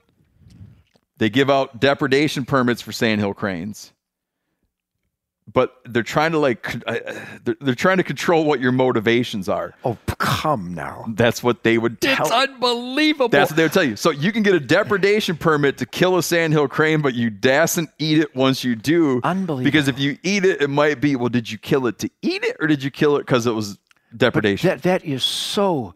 There's a similar thing in Australia. My brain rejects the very premise. Okay. It is a migratory game bird. It is delicious. It's known as ribeye in the sky. Anybody who forbids me to eat that is a bad person, is an immoral person. If you support immorality, you're immoral. And the mourning dove, well, it's a songbird. No, it's not. It's the number one game hunted species on planet Earth. Yeah. You can't call it a songbird. Yeah. I told the guys at the DNI, I said, you're liars. We would hunt, as kids, we would hunt mourning doves in Michigan out of protest. I still do. We would go up and down. Good for you, Ranella. If you live in the area and you're familiar with M120, we would work the power lines along M120 through Twin Lake, Michigan, and we would go in the woods, find a mourning dove perched on the power line, Thump. creep up to the edge and shoot, and we would do it. And it was like completely encouraged and ordained by our father because he felt that it was an act of civil disobedience. Beautiful. Because you could not hunt mourning doves. Beautiful. The most harvested bird in America. Most harvested animal. Most harvested game animal in America. You are not allowed to in Michigan because of, I think, it was like some public referendum. Yes, because the public doesn't know. Because it was a sign of love. It's just unbelievable. And that's why I invited... And still today you can't hunt doves in Michigan. I invited the Attorney General to my Michigan cabin, and I had boxes of shotgun shells on the table with pictures of doves, a dove and quail load. And I'm cooking up this nice slab of meat on the grill, and it was a sandhill crane. And I go, arrest me and make the case to the jury that I'm doing something bad and that this is a songbird on the shotgun shell box. I dare you. So I'm a hellraiser because I go with truth, logic, common sense, and science, which makes me radical, instead of lies. It's like the deer stuck in a fence, which I've come upon, or deer hit by cars. I've come upon them all my life. And people are squawking and crying, what do we do? What do we do? I think it's the back. I shoot the deer in the head and take the straps off. Anybody else want the back straps? Because if you don't, I'm taking them. That is so moral. That is so righteous. It is so purely the correct thing to do, and it's against the law. I'm Rosa Parks. That's a black ass, and that's a bus seat. I'm sitting down. Eat me. CWD. I'm talking about scams. Ted, I share your loathing. I share your loathing of the animal rights world. And the animal rights community. No. I don't think we're on the same page on bureaucrats. Okay. Because there's a lot of stuff Well, you're young. You'll learn more. No, it's not. No, like you can say, if I hear the word bureaucrat, I'm like, oh, we're all supposed to agree that bureaucrats are bad, or we're all supposed to agree that lobbyists are horrible. But there's a lot of places, there's a lot of people that are lobbying on behalf of things that I think are good. They're really bad at it, though, because you still can't hunt on Sundays in 8 states. So what are they lobbying for? You still can't hunt cougars and bears in Colorado. Pennsylvania just took a step in the right direction. Who else just took a step? Pennsylvania, a guy called me and goes, hey, they gave us 2 Sundays. 2 Sundays. They're not theirs. What, do they give you the right to keep and bear arms? Wow, I got constitutional carry. I was born with constitutional carry. I don't need government paperwork for my God-given rights. We've been brainwashed that we're waiting for a handout from the bureaucrats. That's why I hate bureaucrats. Are there some good ones? I think 4. But no, okay. But let's go to CWD. I want to go to CWD, but I want to hit the bureaucratic point. Like, I think that there are probably some. I feel that Stranglehold is one of the best songs ever done. I can hardly stand it. But when I hear that someone has a radio collar on a mountain lion, I perk up because I think that information is valuable. When you hear that someone's got a radio collar on a mountain lion, you might ask, like, Who's paying How for is that? this going to come around to bite me in the ass somehow? Well, yeah, I do because it's just like the grants. Our tax dollars are raped and pillaged by so-called grants, and we already know everything we need to know about mountain lions. Now, if there was any indicator, any real indicator that there's a mountain lion population anywhere that needed to be monitoring, I'd be the first to make a donation for radio telemetry and finding out what would benefit that, for whatever reason, decreasing mountain lion population. Except, guess what? There are no decreasing mountain lion populations. Expanding. And there haven't been. But what about telemetry? Well, I don't want. Let's get into CWD. I was going to say, I don't want you to reply to it because I want to have the last word. I was going to say, telemetry data might tell us that we have expanding and increasing mountain lion But populations. it already has. So cut it out already. Save the tax dollars. Give me my money back. You want to know anything about mountain lions? Call me. No charge. Well, It Mount really is. Czar, Ted You Nugent. hear that? Okay, that's Santa the Monica message Mountains. for Bart George. Expect a call from a guy named Bart George who at this moment has collars on lions. And Santa God Monica bless him, Mountains. but he should pay for his own college. Okay, the lions are bringing the wild to people who refuse to believe it's there. Right? Those are the mountain lions that are eating the alpacas and coming into people's backyards, and God love them for it. Like, that's the real uncontrolled wild. Yep. Sandwiched on the outskirts But of we LA. don't need radio telemetry to determine that. These people watch the mountain lions cross their backyards in Pennsylvania, You need Minnesota. you need security cameras above your garage. Yes, and in Michigan they'll tell you there are no mountain lions. The that doorbell. footage isn't real. It's a mountain lion on that trail camera. Oh, yeah. You lion son of a bitch. All So right, CWD, because I want to get to. I want to talk about wolves. love wolves, love mountain lions, love them all. Okay, CWD. I feel as though we disagree on this.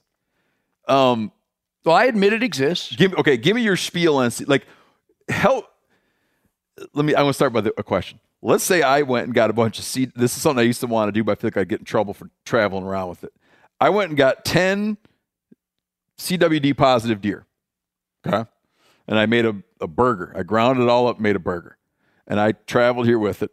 And I made this burger and fried it up in your kitchen and offered you the burger. Would you eat it or not eat it? I would eat it. You would eat it. Not only See, that, now I'll talk, because my rule is I'll only talk about CWD with people who would eat the burger. well, Not only talk that, about, I'll only argue with CWD people who would eat the burger. and I love your presumptuous scenario, because good luck finding 10 deer with CWD. They're claiming they're looking for CWD, wasting our tax dollars, wiping out entire herds in private ownership or in the wild, and they come across it. Well, if you are spending gazillions of dollars looking for something, here's a little tip from the old guitar player. You're going to find it.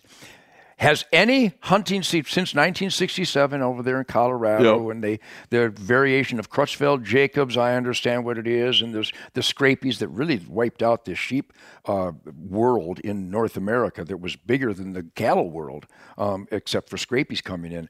I understand the origins. I understand the epidemiology. There's been no deer season that has been reduced because of chronic wasting disease. But there have been deer seasons reduced, which, again, I'm using the term deer season to reference the vitality of a herd. Got it. Because as you regulate based on sustained yield and opportunities to mitigate agriculture destruction, highway destruction, dangerous conditions, other overpopulation maladies, you've got other diseases like episodic hemorrhagic disease that have wiped out. Sure. Great numbers. And CWD never has. Was it what state was it last year? North Dakota. North Dakota had to go and buy back deer tags. Because of EHD.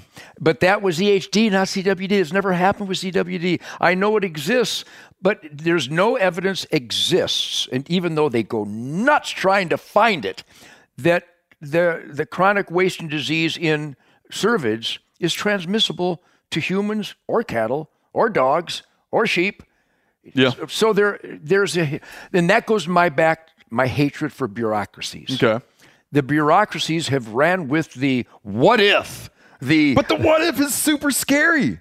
But it is. But the what if So Dude, am I. the I'm what- super scary. Listen, the what Just if think if Ted opened up with his machine gun downtown. It ain't gonna happen. But unless I run into a bunch of recidivistic assholes. Ted, imagine. I need to give people a little. Do you think it's a threat Let to me give it deer? No, okay. no, Ted and does I've gotten have in a trouble. Leatherman in I've his gotten in hand trouble. right now. Yeah, he's like got his knife out. No, it's a fingernail file. He's I've got it enjoying backed his into a fingernails. corner. Okay, I have a nuanced perspective about this, and it's so nuanced it's gotten me in trouble with a very dear friend of mine. Who's the friend? Doug Duran. Well, this got me in trouble with Doug because I have a friend who lives in like CWD Ground Zero. Where's that at? He's in southwestern Wisconsin. Okay, yeah. So it's pretty common for him to neighbors, his place, to be like, there's a deer dying of CWD. They have a shitload of deer on the ground. He's not going to argue it. They got a lot of deer on the ground. He has Live deer. I'm You mean sorry. that they have a lot of living deer? extremely high density of Yeah. deer. And they're currently killing a lot of deer, and they're killing big Right deer. now, it's Big in deer, too. 2022. Yes. Because I know it came to a peak about 8 years ago. Well, they still. Just give me 1 second. Yep. And you, so your buddy is like he's No. hysterical about CWD? no, not hysterical. In other words, he just misses it. No. Like almost like I do. No, just give me a second. Okay. 'Cause I'm trying to lay out like various ways of approaching CWD, and I want to get to where I approach it. I want to get to how I approach it, and I want to get to how you approach it. So he's concerned that about two things. He's concerned about the idea of human transmission, and if like that idea doesn't bother you, it's probably because you don't like to eat deer meat. Okay. If it doesn't like worry you, Except that it doesn't bother me, and that's all I do is eat deer meat. okay, so we'll hold you there. His concern is that he feels that you would hit a point where there's a population level impact. Now, when I have gone and I've said and gotten mean text messages from him, this even prompted us to there's an app you can get that makes your text messages not sound agitated. I will never implement that. And it was a joke that Doug needs to get this app. He was upset with me one time for saying that if it wasn't for the human transmission possibility, I wouldn't be sitting around fretting about it. And he's like, well, what about population level impacts? So you got to take it like, here's a person that's very schooled and lives it on his family farm, like lives CWD on his family farm and is very concerned about, he hates the what if scenario about human transmission, and he's concerned about disease in deer because he likes to see healthy herds. So he has concern about long-term impacts and what this outrageous prevalence is going to mean. Have they confirmed numerous cases on his ground? Many on his ground. And they're only increasing. And at this increasing. Like he can go tell you every year how many he sent in, how many positives, how many sent in, how many positives. He doesn't like it. When the numbers that he's sending in, does he have tags to kill more deer? So he's sending Yes. in more than the average hunter that kills one or two a year. I can't answer that specifically. Cal might be able to, but he has very detailed records of what he's submitted and what his results have been. And for a long time, he was watching it all around him. And then recently, it started to be that he's getting multiple this year. He's getting deer on his place that come back positive. He doesn't like that shit. The big Does he see- change, Ted, is not so much Doug himself, but the program that he's running on the farm used to be pretty restrictive group-wise. Harvest-wise? Very much. Yeah, and now greater harvest and more hunters involved too. Doug used to, like, I hate to be taught. I wish Doug was here. Love you, Doug. Well, He would play the guitar with you in a heartbeat. oh, yeah, Doug would play guitar. Who wouldn't? I should have brought, so Doug's worried about that. His family farm's been in his family since, 100 years. He's like, hates to see this shit. Okay. Like he hates to see the disease. He's worried about what it's going to mean for the future deer season. He remembers being a kid and you would run home and tell your mom and dad if you saw a deer track. Sure. Same with me in Michigan, yeah. And he loves deer. The guy has the most legitimate claim in the world to loving deer hunting, loving the land. He's worried sick about CWD. Huge part of our quality of life, no doubt about it. So I disappointed him by expressing that I'm not worried about the population level impact, primarily because it seems that these places that have CWD are magically also the places that have shitloads of deer. So I'm not in the future enough to see where it plays out that we get to the point of having that we lose deer herds because of prevalence. But it's not, to me, in my view, it's not unreasonable to think that if you wound up with a always fatal disease, that every time a deer gets it, it dies from it. And you had somehow magically, we got to some point where we had 100% transmission or 100% infection rates, that I would be like, what does that mean for the deer population? Let me inject here for a moment that you claim, and I hear the claim all the time, and I dismiss it. Okay. That it's 100% fatal. The vast majority, is it 99% of them that have been discovered to have CWD? CWD didn't kill them. No, you're right. Somebody else killed them. And God knows how many we've killed and eaten that do have that, and maybe thousands and thousands. Yeah, and thousands. I'm sure of it. I kill hundreds every year, and I don't check them for CW. Now I have a high fence in Michigan, so we have to turn in heads, and we haven't had any at all positive CWD. But I got to comment on that. There's too many instances, particularly in Wisconsin, where the DNR comes in and confiscates a deer head and is tested positive. Well, let me see the results. No, it just tested positive. Let me see the results, Dr. Fauci. Why won't you share the evidence with the people? Why won't you share the evidence with the deer farmer? They just arbitrarily decrease something. Trust with verification. Okay. The history of the CWD conflict is rife with examples of where the bureaucrats make claim. For example, here in Texas, Texas Parks and Wildlife have killed 86,000 deer looking for CWD. So who's the biggest threat to Texas deer herd, CWD or the state? The state is the biggest threat. Yeah, those are the conflicts that exist. Yeah. And to your point, and I suspect I represent a spirit in this room, and I often say it when I recover a deer on Spirit of the Wild television, what would our lives be without this critter? What a huge part of our lives. It's not our kids, and it's not our spouse, and it's not our job, but close. What it represents to us as a living thing, as a source of our, whether literal or historical, food, clothing, shelter, medicine, tools, weapons, but mostly something that happens when you approach that dead animal, and it's almost like a Disney movie, like Spirit World. It's so moving. You killed this thing, but you didn't really kill it. You accepted it because you dedicated yourself to kill it cleanly. It's more of a gift than an accomplishment, I think. Am I speaking for you guys? Yeah, I understand 100%. It's moving. That's why I often also express, and I suspect you guys do as well, pity the human population that has never felt this. And I'm going to expand, and thank you for allowing me, but we talk God, family, country, God-given individual freedoms, safe streets and neighborhoods, law and order. But we, in the year 2022, for all the advancements and all the concrete and all the electricity, we're living the original primal scream when we go out there, even before we kill it. But then when we finally kill it, it can be, if you approach it with the right attitude, and that's where Fred Bear comes in, pursuing game with the right attitude will cleanse the soul. There really is no world. And I made a joke earlier. It's not a joke, but when we're out there and we come to full draw, there is no Joe Biden. Joe Biden represents a real evil force. He's just a bad, bad man, a power-abusing, criminal, oath-violating, bad, bad man. I'd ask you more about that, but we would be straying so. I have a CWD follow-up question. You'd have to, a criticism of him in his intersection with CWD would be welcome. It is, because he represents the most abusive of bureaucracies. Okay. And I think that when you look at all the money wasted studying it and looking for it and killing all these herds and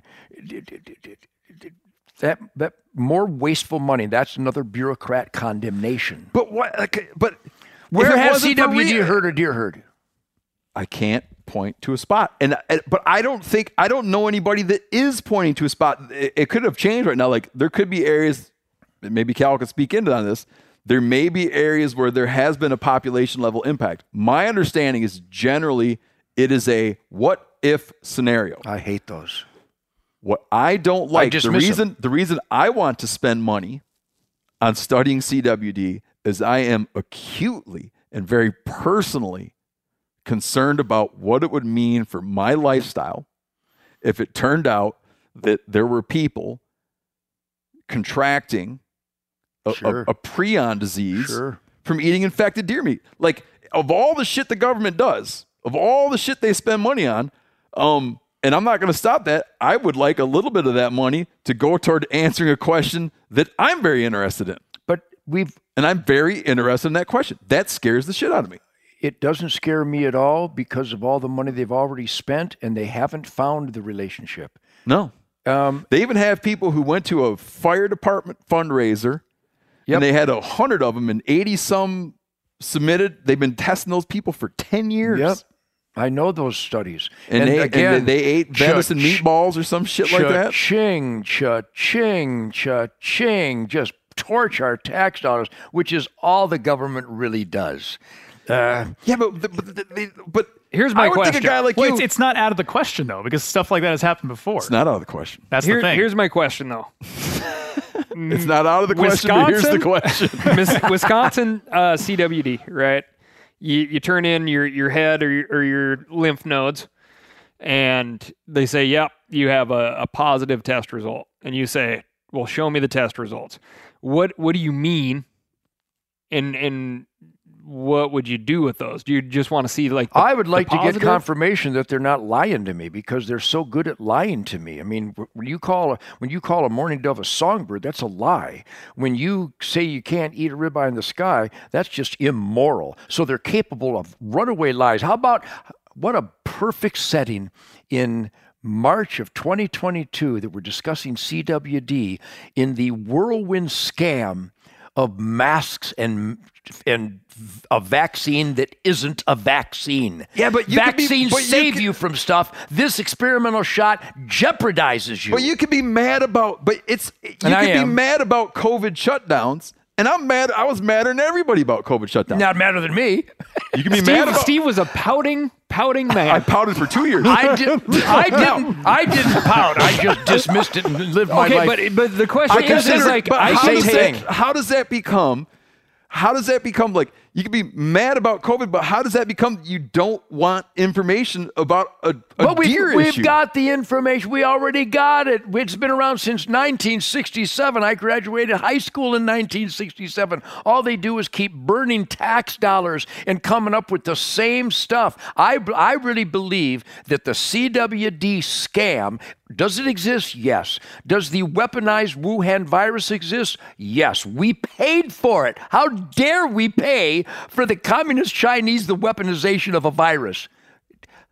If that doesn't scare the living shit out of you that our bureaucrats and our government is capable of that treason, then how can you possibly trust those in charge of CWD? Well, $20 million. How about this? Colorado, $5 million grant for someone to come up with a system by which we can mitigate human and bear conflicts. Are you fucking kidding me? I'm the guitar, I wrote Wango Tango, and I can fix it.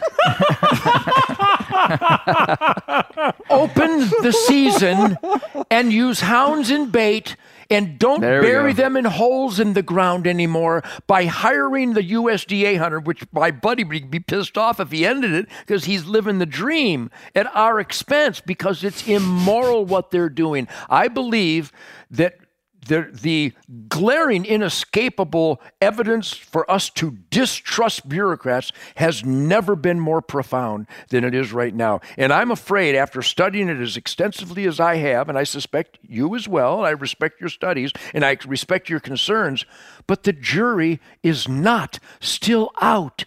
The jury is in, and you're not going to get Creutzfeldt-Jacobs from chronic wasting disease positive animals, and we'll never know because we're killing them and eating them.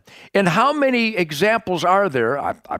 Can you count them on one hand where they've actually witnessed a deer with the CWD symptoms and went and killed that one to test it?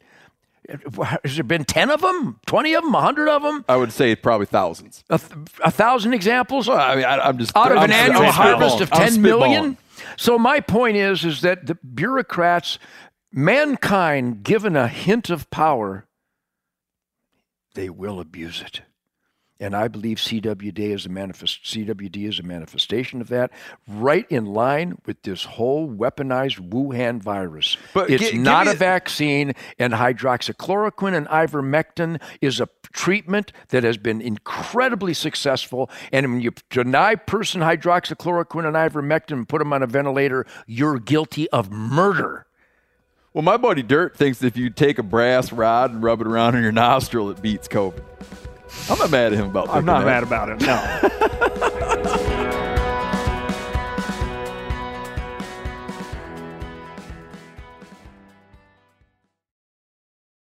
Did you know Rocket Money can cancel a subscription for you? They'll even alert you when there's been an increase in a subscription price and negotiate rates for you. I can see my subscriptions in one place, and if I see something I don't want, Rocket Money can help me cancel it with just a few taps. You wouldn't believe how many people are paying for subscriptions they don't use. This happened to me. It's annoying. This helps you find it out and get rid of it. Well, Rocket Money is a personal finance app that finds and cancels your unwanted subscriptions and monitors your spending and helps lower your bills so you can grow your savings. Rocket Money has over 5 million users and has saved a total of $500 million in canceled subscriptions, saving members up to $740 a year when using all of the app's features. Stop wasting money on things you don't use. Cancel your unwanted subscriptions by going to rocketmoney.com/meateater. That's rocketmoney.com/meateater. rocketmoney.com/meateater.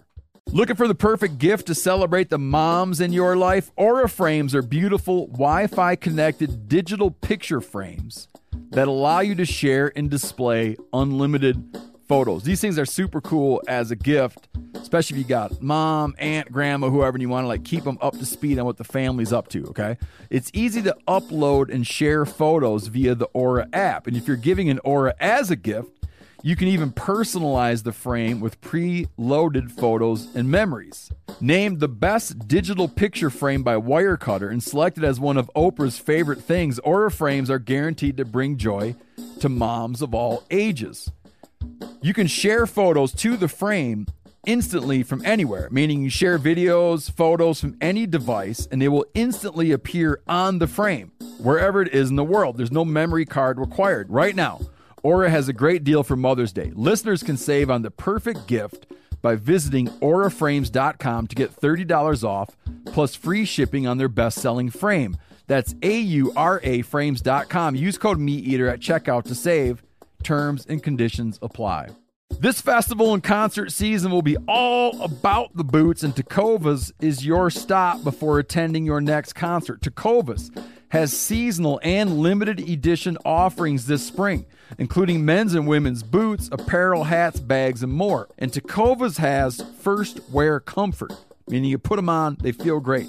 Little or no break-in, period. It's hard to find this level of comfort paired with this level of style. Plus, their direct-to-consumer pricing keeps value on your feet and money in your pocket. Just ask my buddy Chili, who's been slipping around in his Tecova boots, talking about how great he feels in them. He loves them. Yeah, Steve, they're very comfortable. They're very fashionable, and I enjoy wearing mine around the office and anywhere I go around Bozeman. Stop by your local Tecovas store, have a complimentary drink, and shop new styles. The smell of fresh leather and a friendly staff are at your service. Many stores have leather custom branding to make your boots truly personalized. And with regular live music and events, there's no in-store experience like it. If you can't make it to a store, just visit Tecovas.com. That's Tecovas.com and find your new favorite pair of boots today. Cal's up. on CWD, you do have the ability to see the results. Like you pull the tarsal glands out, you can go do independent testing. That they have it, but now what? Yeah, but it like you said, it does exist. And the fact of the matter is like it came from somewhere. This is knowledge. Do you believe, in our experience, we're pretty experienced. But this is how things change, campfire, right? yes. You take a biological thing and you put it in another biological thing. You shake it up. You pour that cocktail out, and eventually that cocktail changes. The discovery in '67 in Colorado, I don't believe was the initiation of the condition. I don't think that's when it started.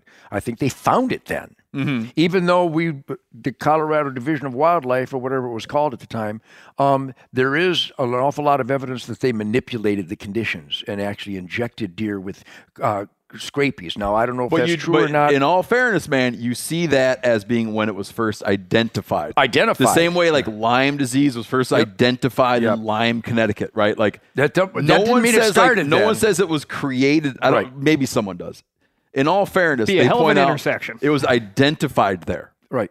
And so since then, since 1967, again, that's a long-ass time ago. Yeah. I've done a lot. And that was a research facility. Yep. Government, bureaucrats, what are they doing? Why are you doing that? That goes to the telemetry stuff. And again, I'm all for that original telemetry because whether it's passenger pigeons, though I don't think we killed them. That was a colonization bird that there's virus spread. Don't you wish you were around for passenger pigeons? Big time. Wouldn't that have been fun? Anyhow, believe me, I make up for it with starlings and grackles. Songbird in Michigan. Yeah, probably.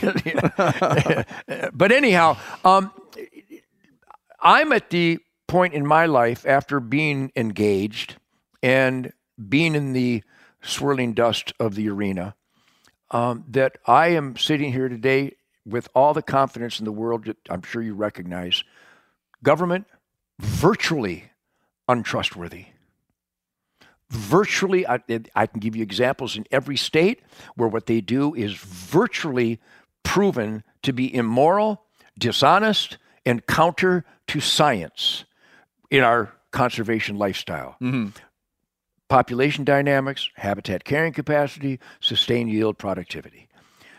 That's not mysterious. The jury is not still out on that. And again, when we initiated managed land deer permits in Texas, prior to the initiation of that policy where landowners determine our own bag limit, because somebody downtown certainly doesn't know what my deer herd looks like. They don't know what kind of varmint patrol, what kind of supplemental food plots I put in. Leave me alone. And so many exotics in Texas, the flourishing condition of axis deer, which are hands off by any government agency, landowners are the best stewards of such condition. And I believe that would exist in every state if we could get past the blind obedience from the brainwashing since World War II, where people go, well, I don't have a gun permit. You don't need a gun permit. Do you have a First Amendment permit?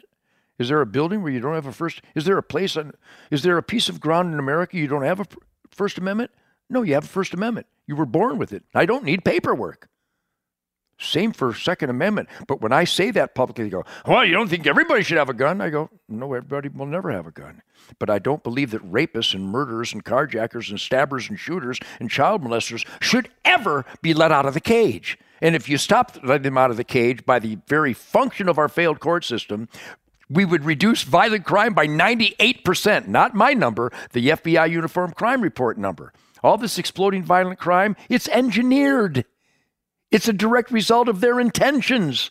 Well, it's gun crime. No, it's not. It's the guy who shot people you had in a cage and you let him out. What do you think he's going to do? Doesn't matter about availability. Where'd he get the gun? I don't know. Where can't you get a gun? The regulated harvest, though, is the thing that intrigues me. I got a little sister who's a cop, who's married to a cop in Denver, and I can talk the other stuff a bunch too. But what I'm saying hits home for you. Oh, absolutely. And I'll yeah. Anyway, regulated harvest here on the Spirit of the Wild Ranch is, or let's call it Texas, because my system is widespread, 93% private property. Yeah, but you have a fence around this place that Yes. animals can't get out of, right? Yep, Or right. come into. Right? Right. By law. Right. So that's Because we have exotics. right. So you have a different system here. Nope. There are MLD with no fences. Large landowners that know their habitat, no fence. And again, believe me when I tell you, I know it's hard to comprehend for Montana and wild Alaska hunters. Believe me, I hunted no fence in Alaska, and I hunted no fence in all across Canada and Montana and Wyoming and Colorado. You know what? The fence plays zero role. It's X habitat that will support X productivity. The same exists in the Manistee National Forest. Now, can they go further to get away, but how far can you shoot your bow? The fence plays no role whatsoever in the harvest. What role does it play? It keeps exotics from running into Buicks. Oh, gotcha. What it does is it allows me to not shoot that 3-year-old, and that the neighbor won't shoot that 3-year-old. That was the foundation of high fence hunting. Is that, and my first deer kill, November 15th, 1968, was a huge button buck. I took it to the taxidermist. I go, yeah, it's my first kill. And he goes, you're going to mount this? And I go, yeah, it's a buck. Feel. It's on the wall. That's how. I love it. That's you how still got pure that I one, am. Ted? You still got that mount? Yes, it's on my cabin wall. Oh, up in Michigan. Yeah, in Michigan. Yeah. And you know what's next to it? A yearling doe that was my first bow kill. If that's not the purest trophy celebration available to us, I don't know what would be. Okay, I'll get back to managed harvest.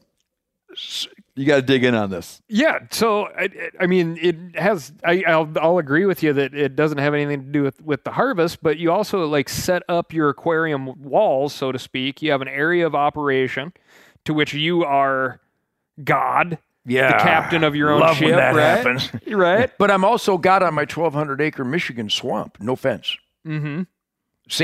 There is nothing I do on this high fence that I am not mandated to do on the no fence. Nothing changes. But for regulated harvest on your 1,200 open acres, like you decided one day to just shoot every buck that came through prior to the rut. Can't do that. Shouldn't do that. Of You course not. could, right? Those animals aren't going to then travel and Now, spread tell me their how seed. this connects to CWD. Oh, we're talking about regulated harvest now. Yeah, We're off CWD. but it's reference. It's reference to that though, because in where CWD is the most dangerous possibility is in under harvested herds, and you could see that almost in every instance. I think where the population is, if not out of control, certainly overpopulated. That being said, in Michigan, I harass the DNR bureaucrats because of all the slaughtered deer on the roads, and no corn grows, no beans grow. There are deer everywhere. I got 4 tags on 1,200 acres. Well, that's irresponsible. And who can dictate that I let the public on my land? Nobody. So I pushed, and I brought him out. I almost had to grab him by the ankle. Come here. Look at that. Where's the corn? Come over here. Like a school kid for, smoking cigarettes. And I said, I need 100 doe tags. Well, can't do that. And I go, you can't not do that. And they ran into a dead-end brick wall of a we the people guy living science versus their presumptive regulations. Like in order to properly manage your property, you needed to remove that many does. Yep. And I do every and you're year. the only guy to do it, right? Yep. That's what. Okay. got it. But they resisted. I go, well, that's great. I'll do it. By the way, we're filming this, and they offered me 3 doe tags, and there's no corn.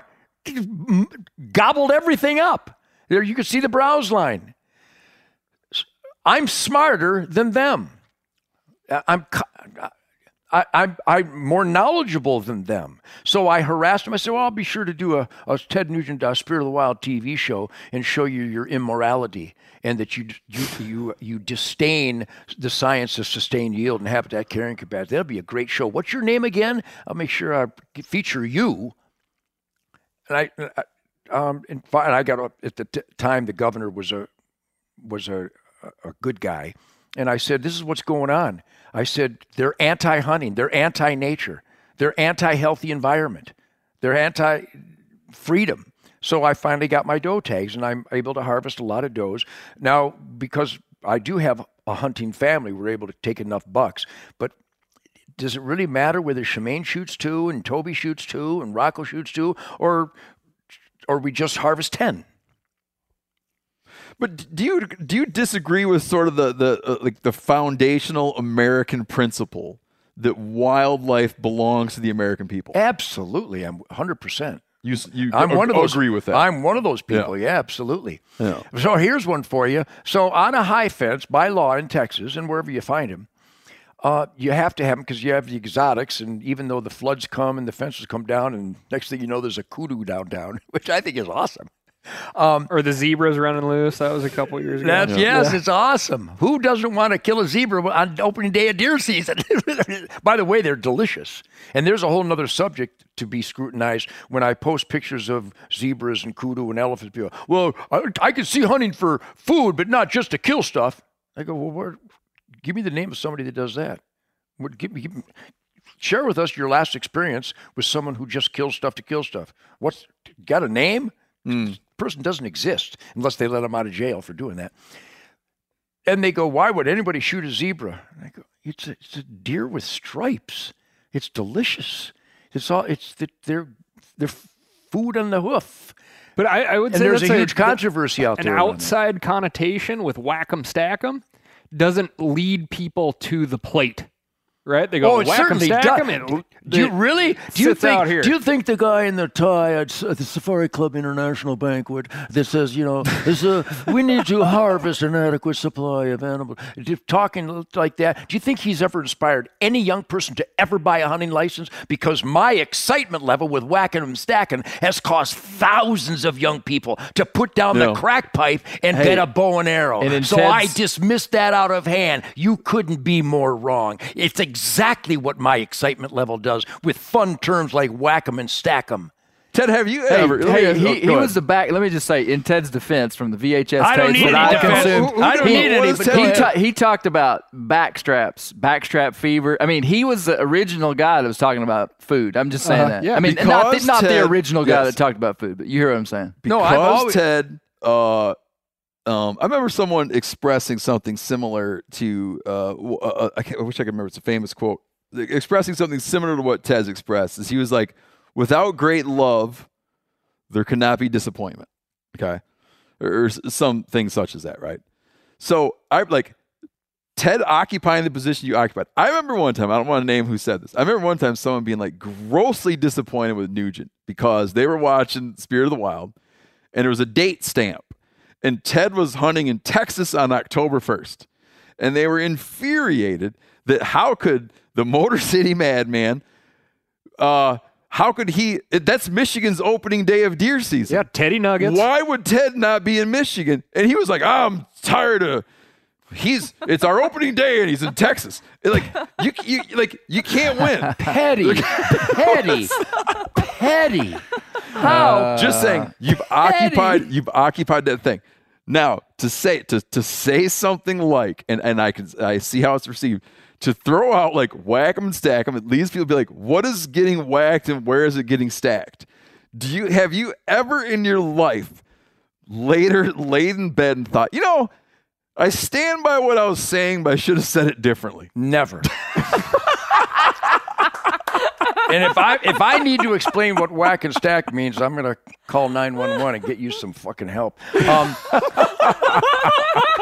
Well, listen, hit home. You know what? The thing that shook me up the most is when you pointed out catching the limit of bluegills. Because you stay till you get your limit. It's a stack. You stack them. You stack them in a bucket. Yeah. But and to go back and smelt. It's a little bit of historical revision to go back to the 90s and criticize a statement, because back then. You mean when he was in trouble with my friend for missing Michigan? Well, no, I'm just saying I'm defending the whack 'em and stack 'em statement, because today in a world where maybe the more it would be, you wouldn't say that as much in some circles. Okay. Yeah. he was coming out of a time when we were trying to make hunting relevant and fun, and exciting, and it introduced that. So it accomplished, I would say, a pretty significant purpose during that time. Yeah, not only There's that, but all kinds of things I see in the hunting world. There's all kinds of things I see. Like, I see it and I'm like, I agree with it. I've done it too. There's nothing to be ashamed of. But now and then you're just like, just come on. all right, well, Like, let's put it this think for way. a minute about just think for a minute about the possible ramifications of like what you're doing, right? Like, to have that, I got a bear, I'm going to put a baseball hat on him, I'm going to sit him up in the car seat, I'm going to put a cigarette in his mouth, right? The bear's dead. The bear's dead. You killed the bear legally. You're allowed to transport the bear. I wouldn't question any aspect. I support everyone's right to hunt bears. You know, where we have a population that can support hunting, Which I is support almost that. everywhere. I support your ability to transport your wildlife as you see fit. Top your car, back your car, on the hood. I support. I don't think there should be a law saying one shouldn't put a bear in a thing. If someone said there was a law against dressing dead bears up, I would be very incredulous of like how you're going to enforce that, what exactly it means. Or why would you propose it? But does that mean that it's smart to put a baseball hat on a bear and a cigarette in his mouth and drive around downtown? I believe that it's so inconsequential that we're wasting our breath discussing it. Okay, that's a totally valid point. But I do look now and then, and I'm like, among my own brothers and sisters, I look now and then, I'm like, man, it's just creating problems where there aren't any. You're creating a dialogue that isn't necessary to create about whether or not you should be able to put hats on bears and cigarettes in their mouths. You know, if you look at the industry now, you watch all the different shows, whether it's Pig Man or Tim Wells or Fred Eichler or some of my favorite shows, and you see the ads by huge hunting corporations, whack 'em and stack 'em, educated them that they better have energy. They better promote this sport with energy and enthusiasm and fun, because if it's not fun, ain't nobody gonna go. And I epitomize that, if you may, that I've never been inhibited. I have fun with it. What is the difference between whacking and stacking and harvesting and butchering? Semantics. It's period. And you already gave your double middle finger to semantics. And how petty can you be? And it's the same embarrassing depth of pettiness that, why wasn't Ted Nugent in Michigan on October 1st? Oh, shut the fuck up. But, listen, that was my response at the time. And it's become something of a joke. However, I was just pointing out, I was setting the stage to be that a person in your situation is just inherently going to have people pecking at you. Let her rip. Peck away. Again, I'll try to summarize it like this. And it's conclusive and the definition of summary. Families with terminally ill sons and daughters, 5, 6, 7-year-old little boys and girls, for whatever reason, I think I know the reasons, because of my enthusiasm, because of my energy on Spirit of the Wild. For 33 years I've been doing this. That little boy, Macon Lynn, 6 years old, going to die of cancer in 6 months. Mm-hmm. His last request in life was to go hunting with Ted Nugent. So guys that are more polite, guys that won't whack them and stack them, people that won't put a cigarette in the bear's mouth, Macon Lynn doesn't even know they exist. Oh, but you didn't put a cigarette in a bear's mouth. Next bear I kill, I'm going to. But my point is, these little boys and girls, their families, is there a more demanding vetting procedure whether you deserve to take my little boy on his last hunt than a family at that emotional, horrible time in their lives to call the whackmaster? If I qualify for that, my critics can kiss my ass. And I've done it dozens of times. If I have earned that, you rest your case. I'm untouchable. No. How about that? How about Chris Campbell, Navy SEAL who went to save Marcus Luttrell and the chopper crashed. His will and testament was that he wants Ted Nugent to play Fred Bear at his funeral. Critics, bring it. And here's the ultimate. This will leave you hurt. So Marcus called me and said, Chris's family would like you to play Fred Bear when his remains come home. When and where? Got my guitar and amp. Got a buddy with a jet. Getting ready to go to Norfolk. And Marcus called back and said, you've been disinvited by President Barack Obama. He won't allow you there. So the president, the commander-in-chief, who I am diametrically opposed to on every issue, every breath the man takes, that's his stand. To say, fuck you to a Navy SEAL who died for our country by declining that dead SEAL's request and disinviting Ted Nugent to play Fred Bear at the return of his remains. I'm the good guy. My critics are bad guys. Is that the thing that happened? That's exactly what happened. So I did a private one for his family at a different time. But how low can you go if you're the commander-in-chief of the United States of America and a dead SEAL has a request and you decline it because you don't like the guy involved with the request? How beautiful am I? I can hardly stand me. I'm so fucking good. If that kind of evil is that against me, that's why my confidence cup runneth over, because that little kid's family thinks I'm okay to fulfill their dying son's request, and that Navy SEAL wants me to play that song. I'm surprised my feet touch the ground. It's a blessing. It's a gift. I'm humbled by it. I'm honored beyond words. But those indicators in my life make people who are upset with me for not being in Michigan on October 1st so stupid, it's hysterical. Mm-hmm. My priorities have obviously been well aimed. That Fred Bear said, keep doing what you're doing. That the family of a dying child thinks I qualify to fulfill a dying request. And a Navy SEAL's family wants me to play that Fred Bear song at his funeral. I mean, is there other more powerful indicators in life? Can you name any? I can't. Or that my own family relationship, or that you're here to do an interview with me. I qualify for the Meat Eater podcast. I have enough. That's a high-ass bar. That's a high-ass bar. It is. And I know I'm controversial because in a world gone berserk, good is controversial. Well, I got to tell you, there's a long period of my life where I was outside all the time, ingested very, very little hunting media or media of any sort. And, Clay and I were talking on the ride over here to the ranch this morning. I'm like, where we know Ted Nugent from, essentially, right? Mm-hmm. So, and I have one article. I was always aware of Ted Nugent, but you're like rocker, fame, stardom guy.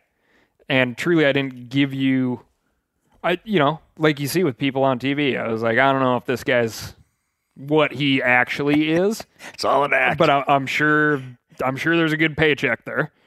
And I pick up a magazine off the back of my buddy's toilet, start going through it, and I'm reading about, it was like an opening day type of scene of elk hunting. And it's one of your articles. And man, I'm there. You're talking about the woods coming alive and the elk are bugling. It's dark. You're not in them yet, but you know what's going to happen. And I'm guiding out. I'm a full-time elk guide at this point, right? And I'm living it. I'm there. And then the reveal starts happening, and you're like, I turn in my stand, and I'm like, oh, a guy's hunting out of a stand. Huh. Okay, sure. Still there. Still painting the scene. And then you're on, I think you even described like a feeder going off, or you describe I've a never high hunted an elk fence. over a feeder, but I would. Okay. Well, it's a long time ago, so this is like how the ages have progressed anyway. But you were in a high fence place, and I was just like, nope, this guy, nope, I don't, nope, not legit, nope, this isn't how you do it, 100% right? legit, yep. And I was elk hunting, perfect. And it's truly only come to now where I'm like, oh, this guy has, you can't ignore the passion that this man has. And none of my bullshit meters are going off on when you talk about the animals and the outside and the whys. But I mean, that's a big span of time from that article where I'm like, oh, this guy isn't doing it the way I do it. So he must not be. But I do good, it the way right? you do it. I hunted Alaska in 77, got a moose, got a bear, got a 400-inch caribou. I hunted the Sudan. I was the last white guy to get out of the Sudan alive. There's no fences. I hunted all across the world, no fences. I hunted all of Manistee National Forest. I hunted wild everywhere. I've hunted everywhere, no fences. But sometimes I hunt in a fence. Some people's land is in a fence. My land is in a fence because I want to hunt oryx and aoudad and blackbuck. And it's as real. It's even far more difficult than no fence Sudan or no fence Zimbabwe, or quite honestly, no fence Illinois, or especially no fence South Texas. You want dumb, retarded animals, go down to South Texas and make the sound of a corn feeder going off. And I'm all for that because I like to kill stuff with my bow and arrow. I like to get close. I've done it all and I will continue to do it all. My Michigan ground, I have a high fence in Michigan, but my 1,200 acres is all wild ground. And I'll give you a bow and arrow, and if you can kill a deer on my ground, you can have it. Good luck. They're the smartest animals in the world. And here on this property, you get your bow and arrow, you can have whatever you kill. And you ain't going to kill shit. These are the smartest, spookiest animals. You better be Cochise meets Natty Bumpo, because these animals are spookier than my Michigan swamp animals. These animals are so tuned in. So I hunt for the hunt, and all my hunts are the hunt. Now, do I desire a dumb deer? I deserve a dumb deer. I need a dumb deer after a few weeks of hunting. And if you want that, go to Illinois next to one of those forest preserves. Those are wild deer. There's no fences, but they're dumb. Kansas, some dumb deer. Ohio, some dumb deer compared to my Michigan deer. My first whitetail in Wyoming up there near Devil's Tower. God, that was the easiest deer I've ever killed in my life. 100 yards away, and they don't even care if you're there. I'd never seen a deer like that in my life, and I couldn't wait to go back because I'm sick and tired of whitetails and snorts. So I've done it all. Back when I was hunting Alaska every year from 77, and the wilds of Africa, still hunting with a bow and arrow. I didn't film any of that because there was no outdoor TV, and I didn't even have any idea. I just wanted to go hunting. So I do hunt the way you hunt. Yeah, I guess my point though is that at that point of reading the article, I thought you and I were quite opposed, and it just takes a long time. Just because of the high fence condition. Yeah. To come full circle. Well, because I also had this image of like, guys got this big lifestyle that's far outside of hunting. Right? Touring, rock and roll. Awesome. All the things that you think about, right? Awesome yes, stuff, man. exactly. So now you're saying you connect with him and you see some of the positions he's got. Yeah, but it's taken a hell of a long time. Yeah. Well, yeah. What I have never doubted, even in the areas where you've said things, and I'm like, man, I wish you wouldn't have said it that way. Like, I agree with the sentiment. I just wish you wouldn't have expressed it that way. It's always been where I have always known and felt that we were in large measure talking about the same things. I mean, I've known since those days in the late 80s, early 90s that you did find that, like that sentence that you've said many times, like the spirit of the wild, that phrase, the spirit of the wild, that you felt that spirituality. Sure. And promoted it. And connected with it. Fuck, I've never doubted that shit. I've never doubted that. It's just, yeah, at times I have, because of the role you're in, at times I've just been, oh. Well, let me can I summarize? Yes. Can I summarize something that's unique that's happening here that I can say is that you guys, it's interesting sitting here with Steve Rinella and Ted Nugent, because your passion for hunting and the way you articulate it and the excitement and all the things that you did years ago that formulated stuff, I think you had a big influence on Steve Rinella. Absolutely. Who I mean, a very positive influence on the way, like talking about the spirit of the wild. when in his own words, Steve talks about the exact same thing. I see When it all I the was time. a kid and you learned to play guitar, I never learned to play guitar. When I was a kid, you learned to play guitar. The first thing you learned how to play was Fred Bear. Yeah. Oh boy. I mean, it's just like, Did you do Listen, that? though, on let the- me make did my you do that on point. guitar? no, I never touched We need guitar. to hear him play. We need to hear him play Fred Bear. But Go ahead. But so Steve Ranella is the guy that came on the scene, 10, 15 years ago that brought a new academic, intellectual kind of draw into hunting that a whole bunch of people have been like, man, we never heard anybody talk about hunting like that. Sure. And it was an appeal. It was the same thing you did. It really was. No doubt. What he I've did- seen that. Sure. I what watched he that. did was the same thing that you did. And it's interesting to see y'all sitting together because probably 90% of the stuff y'all would probably agree on.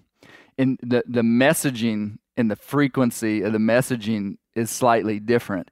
And I feel like what Ted's position is, hey, we are what we are. There's no reason to lean any direction to try to accommodate anybody. And like there's this like stance of just this is who we are. Yeah. You've come in a way that we all deeply respect, have catered the message of hunting in like probably a broader way. So here's my question.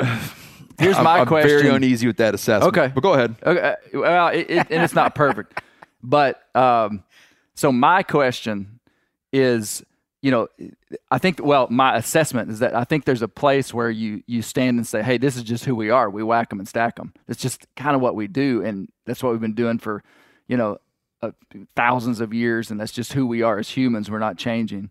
But then there's also the side of the equation where we, cater would be the wrong word, but where we make our message more appealing to a broader audience. Do you see what I'm saying? yes, like there's yes, two sure. things And going on Have you here. ever thought about being a marriage If counselor? I may, one of the reasons. Will you guys scoot closer and hold hands? one of the reasons that you're uncomfortable with some of my deliveries, and you were uncomfortable with some of my deliveries, is because before there was the term political correctness was beginning to happen. And in the hunting Second Amendment community, our so-called leaders were afraid of their own shadow. In Outdoor Life magazine, they would actually say, don't wear camouflage in public and don't bring up the hunting. It makes people uncomfortable. It's just the total opposite approach you should take. But I've spent my whole career has been talking about hunting.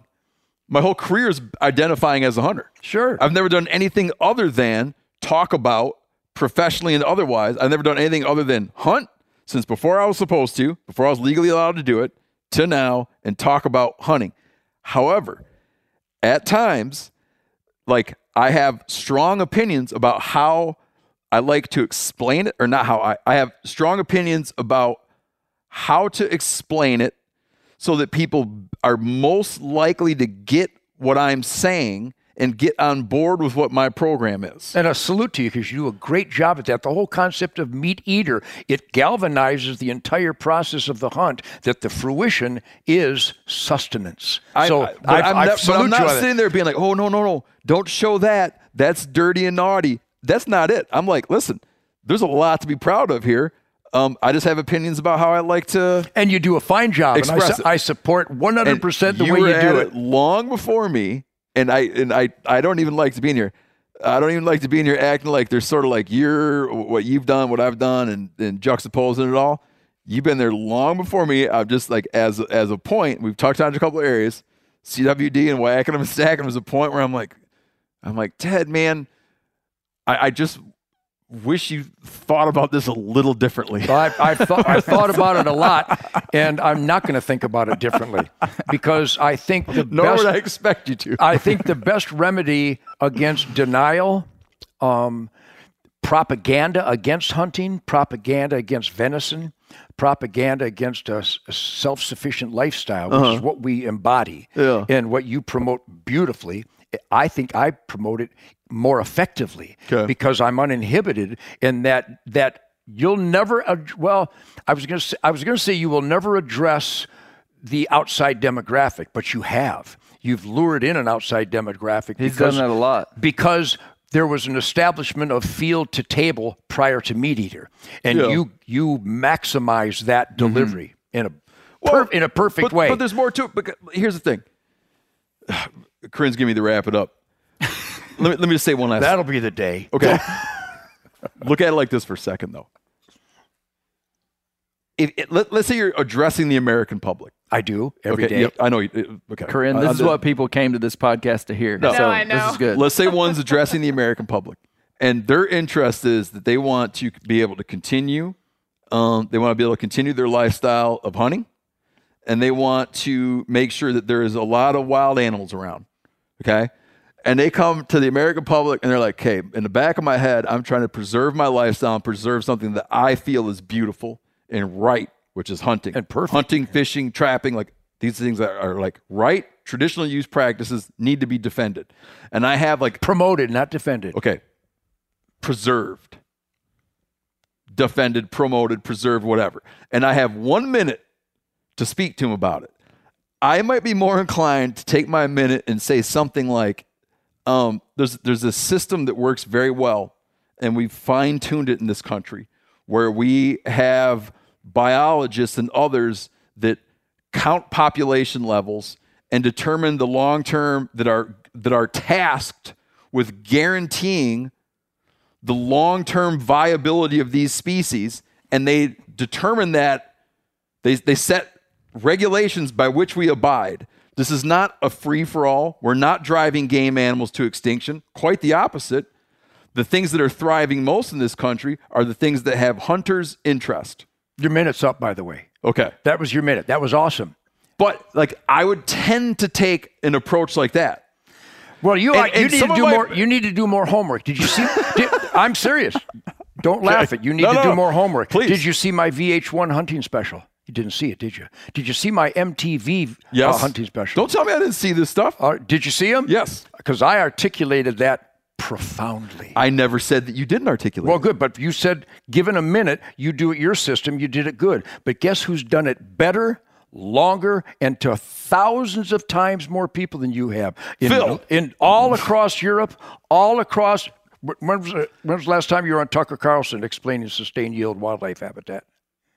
Well, My point is, I can't tell you. Well, I'm going to get you on there because you do a great job. But my point is that the point you just made is the exact point I have I'm always not made. saying you don't. I'm not He's saying you not- don't. he's not I'm comparing totally himself. agreement. I haven't made the point. He's just saying he would say it different. But the I just think I wouldn't we go don't like, say it different. We say it exactly the same. I But when wouldn't you go do like, well, here's what we do: is we whack them and then stack them. I just no one's I- ever. That's so oversimplification. That is it's another grossly- example of it's- me not being in Michigan on October It's 1st. grossly. You're right. It's grossly Grossly oversimplified. oversimplified. and he's not criticizing you for that. I know, either. and I'm He's not just criticizing saying there's him, Just two But different it's ways. a thing that people hear and misinterpret. Well, all I can tell you is that my vapor trail of recruitment and retention Unparalleled. unparalleled. I would and you know never, why? ever deny it. And you know why? Because I'm uppity. I'm believable. I know my science. I'm able to articulate my science and then embellish it because I'm just typically an uppity guy. I'm very much alive. But that uppityness and aliveness is the contagious factor. Mm-hmm. That's what draws them in. And here's an example. And again, I'm not bragging. I know what I do. And again, the deer will humble me immensely later on, as will Mrs. Nugent. But when I go to a SHOT Show, Okay. you can promote, with all due respect, I haven't been there lately with you, and I mean this with respect, you can promote Steve Rinella at 2 o'clock at the X booth. Michael Waddell, 2 p.m. You can promote all the biggest names in our industry. We won't touch Nugent. Ryan Callahan, 3:30. I will 3:15 to 3:30. I will stop to tie my shoe and have more people around me than all of you guys put together. Not at a rock and roll event, Yeah. at a hunting event. That's No a touch. con- That's no a touch contest. anecdotal. No contest for me. And no, it's not anecdotal. Zero. It's universal. Zero contest for me. Steve Rinella But- didn't write it- Tied it- Up in Love, though. So. I know. And when I've got the highest votes ever for 28 years on the board of directors of the NRA, except for Charlton Heston. Why? Because I'm absolute and I embellish. I don't intentionally embellish. It's just the way I talk. It's more exciting. It's more wang dang sweet poontang than Billy Joel. So my point is that I know you're not Billy Joel, Wang Tang, Sweet Poontang. No, my point is that yes, I concur. A slightly different approach. My uppityness, passion, is so contagious, and they know that I'm not trying to hide anything, and neither are you. Again, I can't salute your style enough. It's awesome. The whole meat eater concept is perfect. But so is hitting a demographic that will never, ever watch your show. Mm-hmm. And I've caused them, in many instances, I don't know the numbers, but I know it's meaningful, to buy a bow and arrow. Yeah. And to buy a hunting license and to join us. So if that is your measure, that's the only measure. No, is there another measure? I'm just saying, if that is one's measure, undeniably, I would never, ever, ever come here and suggest anything other than that you are the most impactful alive human being today in the world of hunting. There is no, there's not even a second place. Because I take advantage of every public opportunity to promote it with passion and rock and roll and embellishment. That's the only word that comes to mind. And so the people who are, like when I did the Joe Rogan thing, and he'll tell you that the response about the vapor trail of the tractor and the disc and the plow, no one had ever heard that before.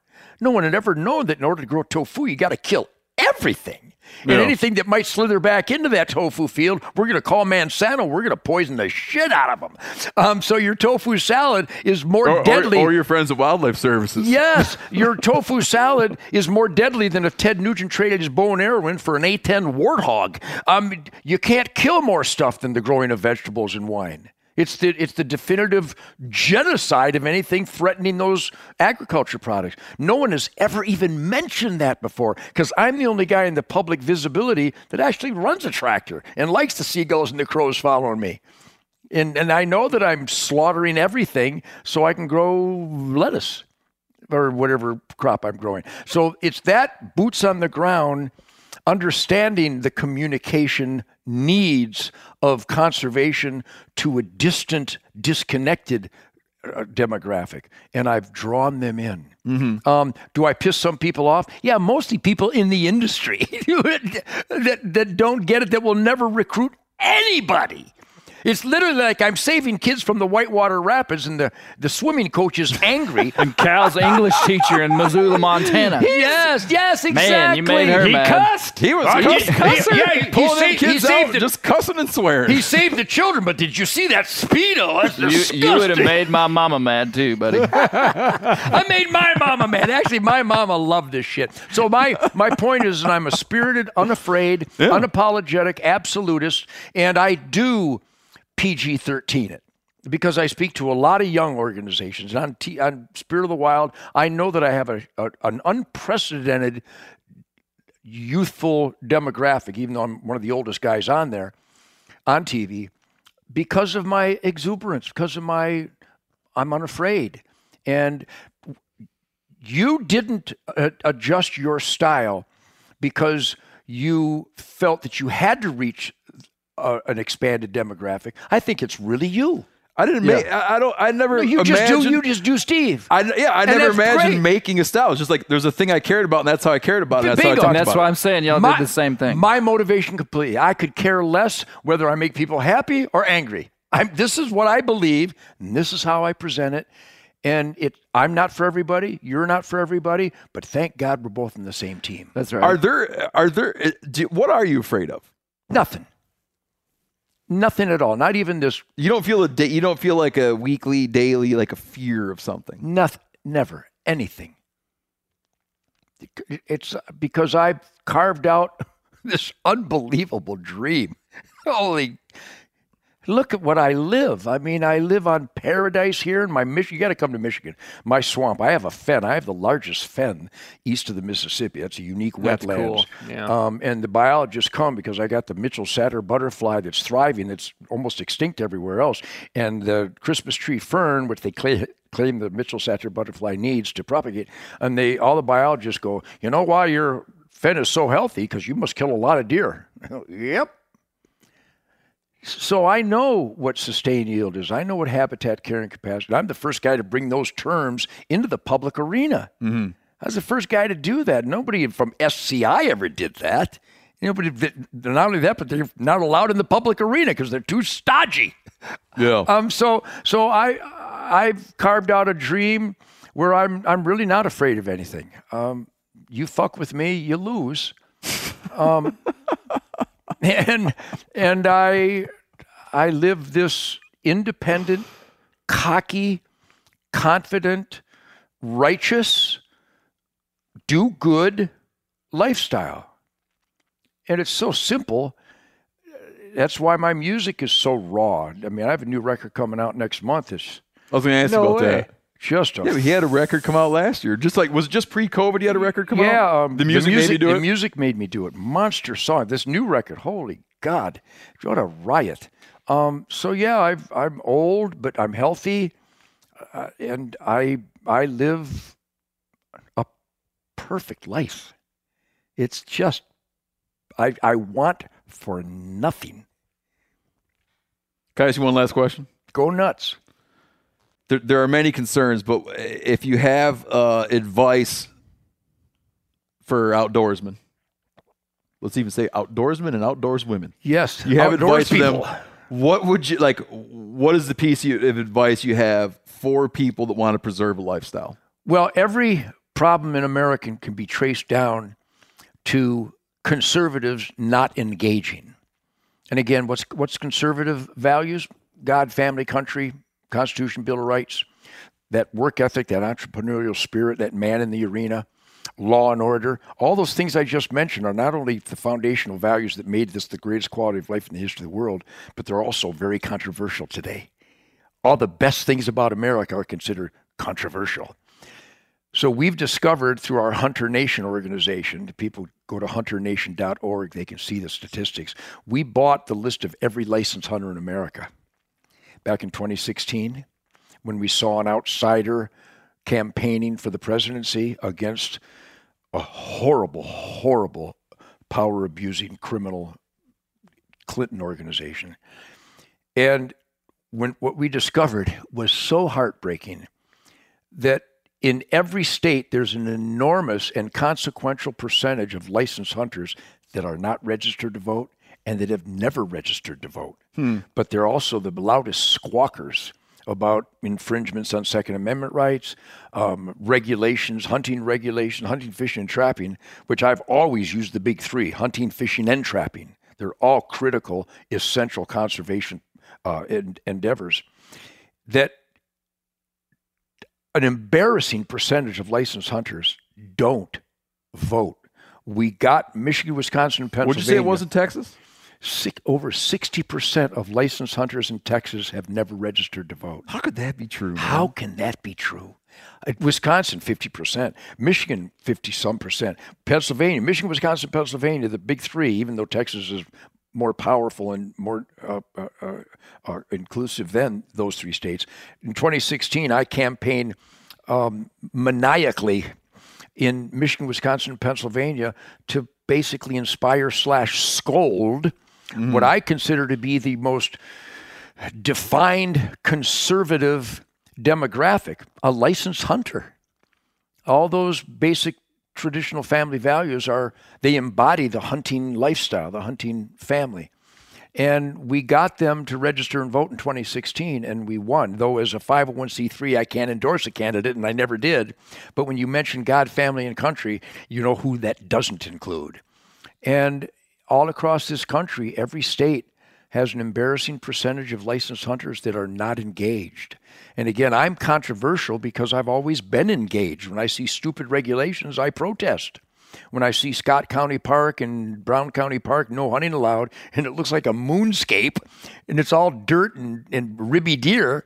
We attended meetings with the bureaucrats, and we opened up bow hunting in those states. And the vegetation, the habitat came back, and the diversity came back, and revenues were generated, and family hours of recreation were generated. And it didn't happen just by buying a hunting license. No, it happened by lobbying and by showing up at these committee hearings and raising hell and identifying the embarrassment of environmental destruction when you don't harvest responsibly. And so I've seen how just speaking up can change stupid into good. And that's what I've always been involved with when I see regulations. Like in Michigan, even if you had a concealed weapons permit, which you don't need, ultimately you don't need a permit from anybody to carry a gun. God gave you the right to keep and bear arms. But even if you had a permit, which I did back in the 60s and 70s, you couldn't carry a pistol when you're bow hunting. How do you square that? Since when does self-defense have anything to do with recreational concerns? And so I lobbied against that. There were 11 counties in Michigan you couldn't hunt on Sundays. My brain didn't know what to do with this information. It's just insane, which it is. So I lobbied and got those counties legalized. Steve, did you know? You must know. In Michigan until 1975, the government said you can't climb a tree and hunt. Have you got to be kidding? There's a man in charge of my tree climbing? I want to meet this guy. I'm going to hire Mike Tyson. Whenever anybody does something stupid, I'm going to say, Mike, give that guy one in the throat, would you? Just punch him. Because how insane regulating somebody out of a tree. How embarrassing is that? So yeah, I like that you work within the system often. Yeah, by expanding the system to include common sense. But you half of you rebels against it, but half of you is very willing to engage in it. I think to get the change you're after. You're like, there's a civil you have like a strong civil disobedience vein while pushing to make it legal. Yeah, but then you also have a policy vein. And I think the ultimate rebellion is engagement. And again, this is an experiment in self-government. That's the thing that glues them together, right? Yes, absolutely. And I think they're one and the same in actual practice. And so when I see stupid, I attack it. And I spotlight what makes it stupid so that people who have accepted stupid finally goes, yeah, that is stupid.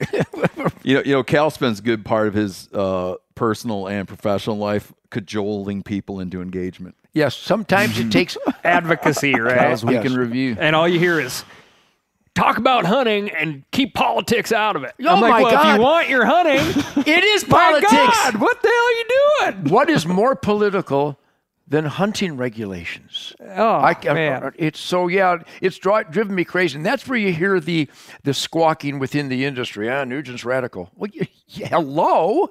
Of course I'm radical. How dare I experiment in self-government? That's the most radical thing in the history of the human experience. I'm really swinging over to this Uncle Ted moniker that you Michiganders have. We got a lot in common, Ted.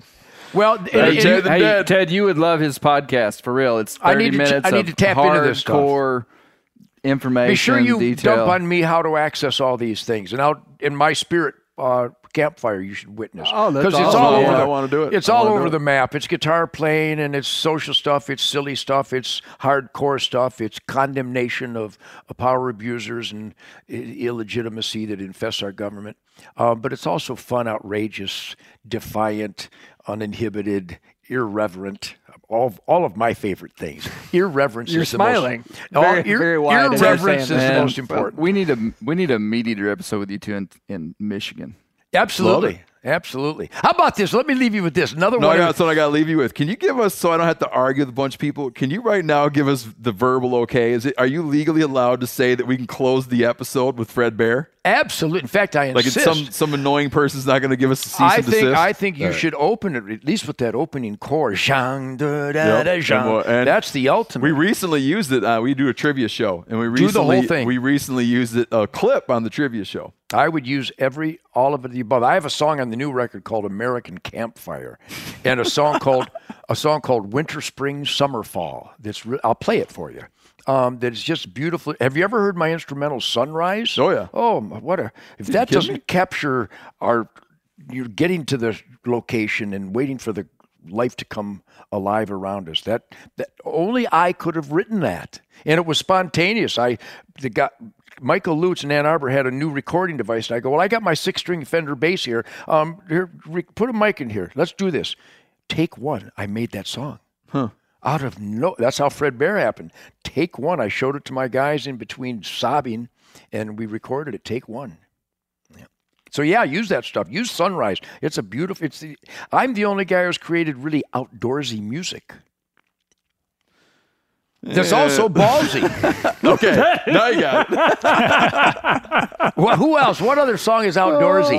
Don't give me this country outdoorsy crap. and see, there's outdoorsy and then there's outdoorsy and ballsy. Yes, outdoorsy and ballsy. But Sunrise is a beautiful. It's symphonic. Yeah. And Winter, Spring, Summer, Fall. I have a song on my a couple albums ago called Earth Tones that is just orchestrated. Amboy Dukes, Hibernation. Migration. Check out the song Migration on the first Amboy Dukes. A beautiful instrumental, orchestrated, symphonic, crescendo. Here comes the elk. I unleashed that in my music. I'm very, very proud of that. All right. Well, Mr. good one. Nugent, This was Uncle grand. Ted, Deadly Tedley. You people deserve me. You are special people. Thank you. I've always Thank said you, if you're sir. not having fun with me, you're weird. Thank you very much, man. This was God great. bless you. Yeah, man. thanks, Ted.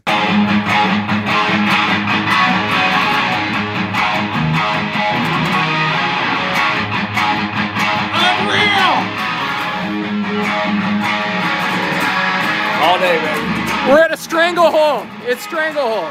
It's amazing. Hey, we're going to take a little break here and talk about interstate batteries. Now, if you're like me, enjoying the great outdoors, you need gear that is as reliable as it gets. That's why I power my adventures with interstate batteries. I use interstate batteries in my boats. I use interstate batteries in my camper. Great for your truck, too. From Alaska to Montana, they're outrageously dependable. Battery is essential. With over 150,000 dealer locations, finding one is easy. For all your vehicles, land or sea, choose Interstate. Head to interstatebatteries.com and find your power today. Hey guys, turkey season is in full swing right now, and if you are planning on getting after it, make sure to pick up some Meat Eater Phelps turkey calls to stuff into the old turkey vest or into your fanny pack right now. I carry a few different things. I like to use mouth calls, and I like to use pot calls. Mouth calls or diaphragms, I like them because it gives you hand-free calling, meaning when you're working a bird up close, you can have your gun on your knee, finger on the trigger, ready to roll, and still be making turkey sounds. I like pot calls because I just like pot calls. I enjoy calling with a pot call. Whatever direction you go, including a box call, which I don't personally use too much, but they're fun and great, and I started out with them. Yanni, on the other hand, one of my main turkey hunting buddies, he loves box calls. And what's funny is I'll now and then look to him and give him the look that means get out your box call and find us a turkey. So it's not that I don't like them. I just have Yanni use his. Then I don't have to carry it. Go to Phelps Game Calls. Get calls that are made in the USA and get calls that'll get them close. Find yours at phelpsgamecalls.com today.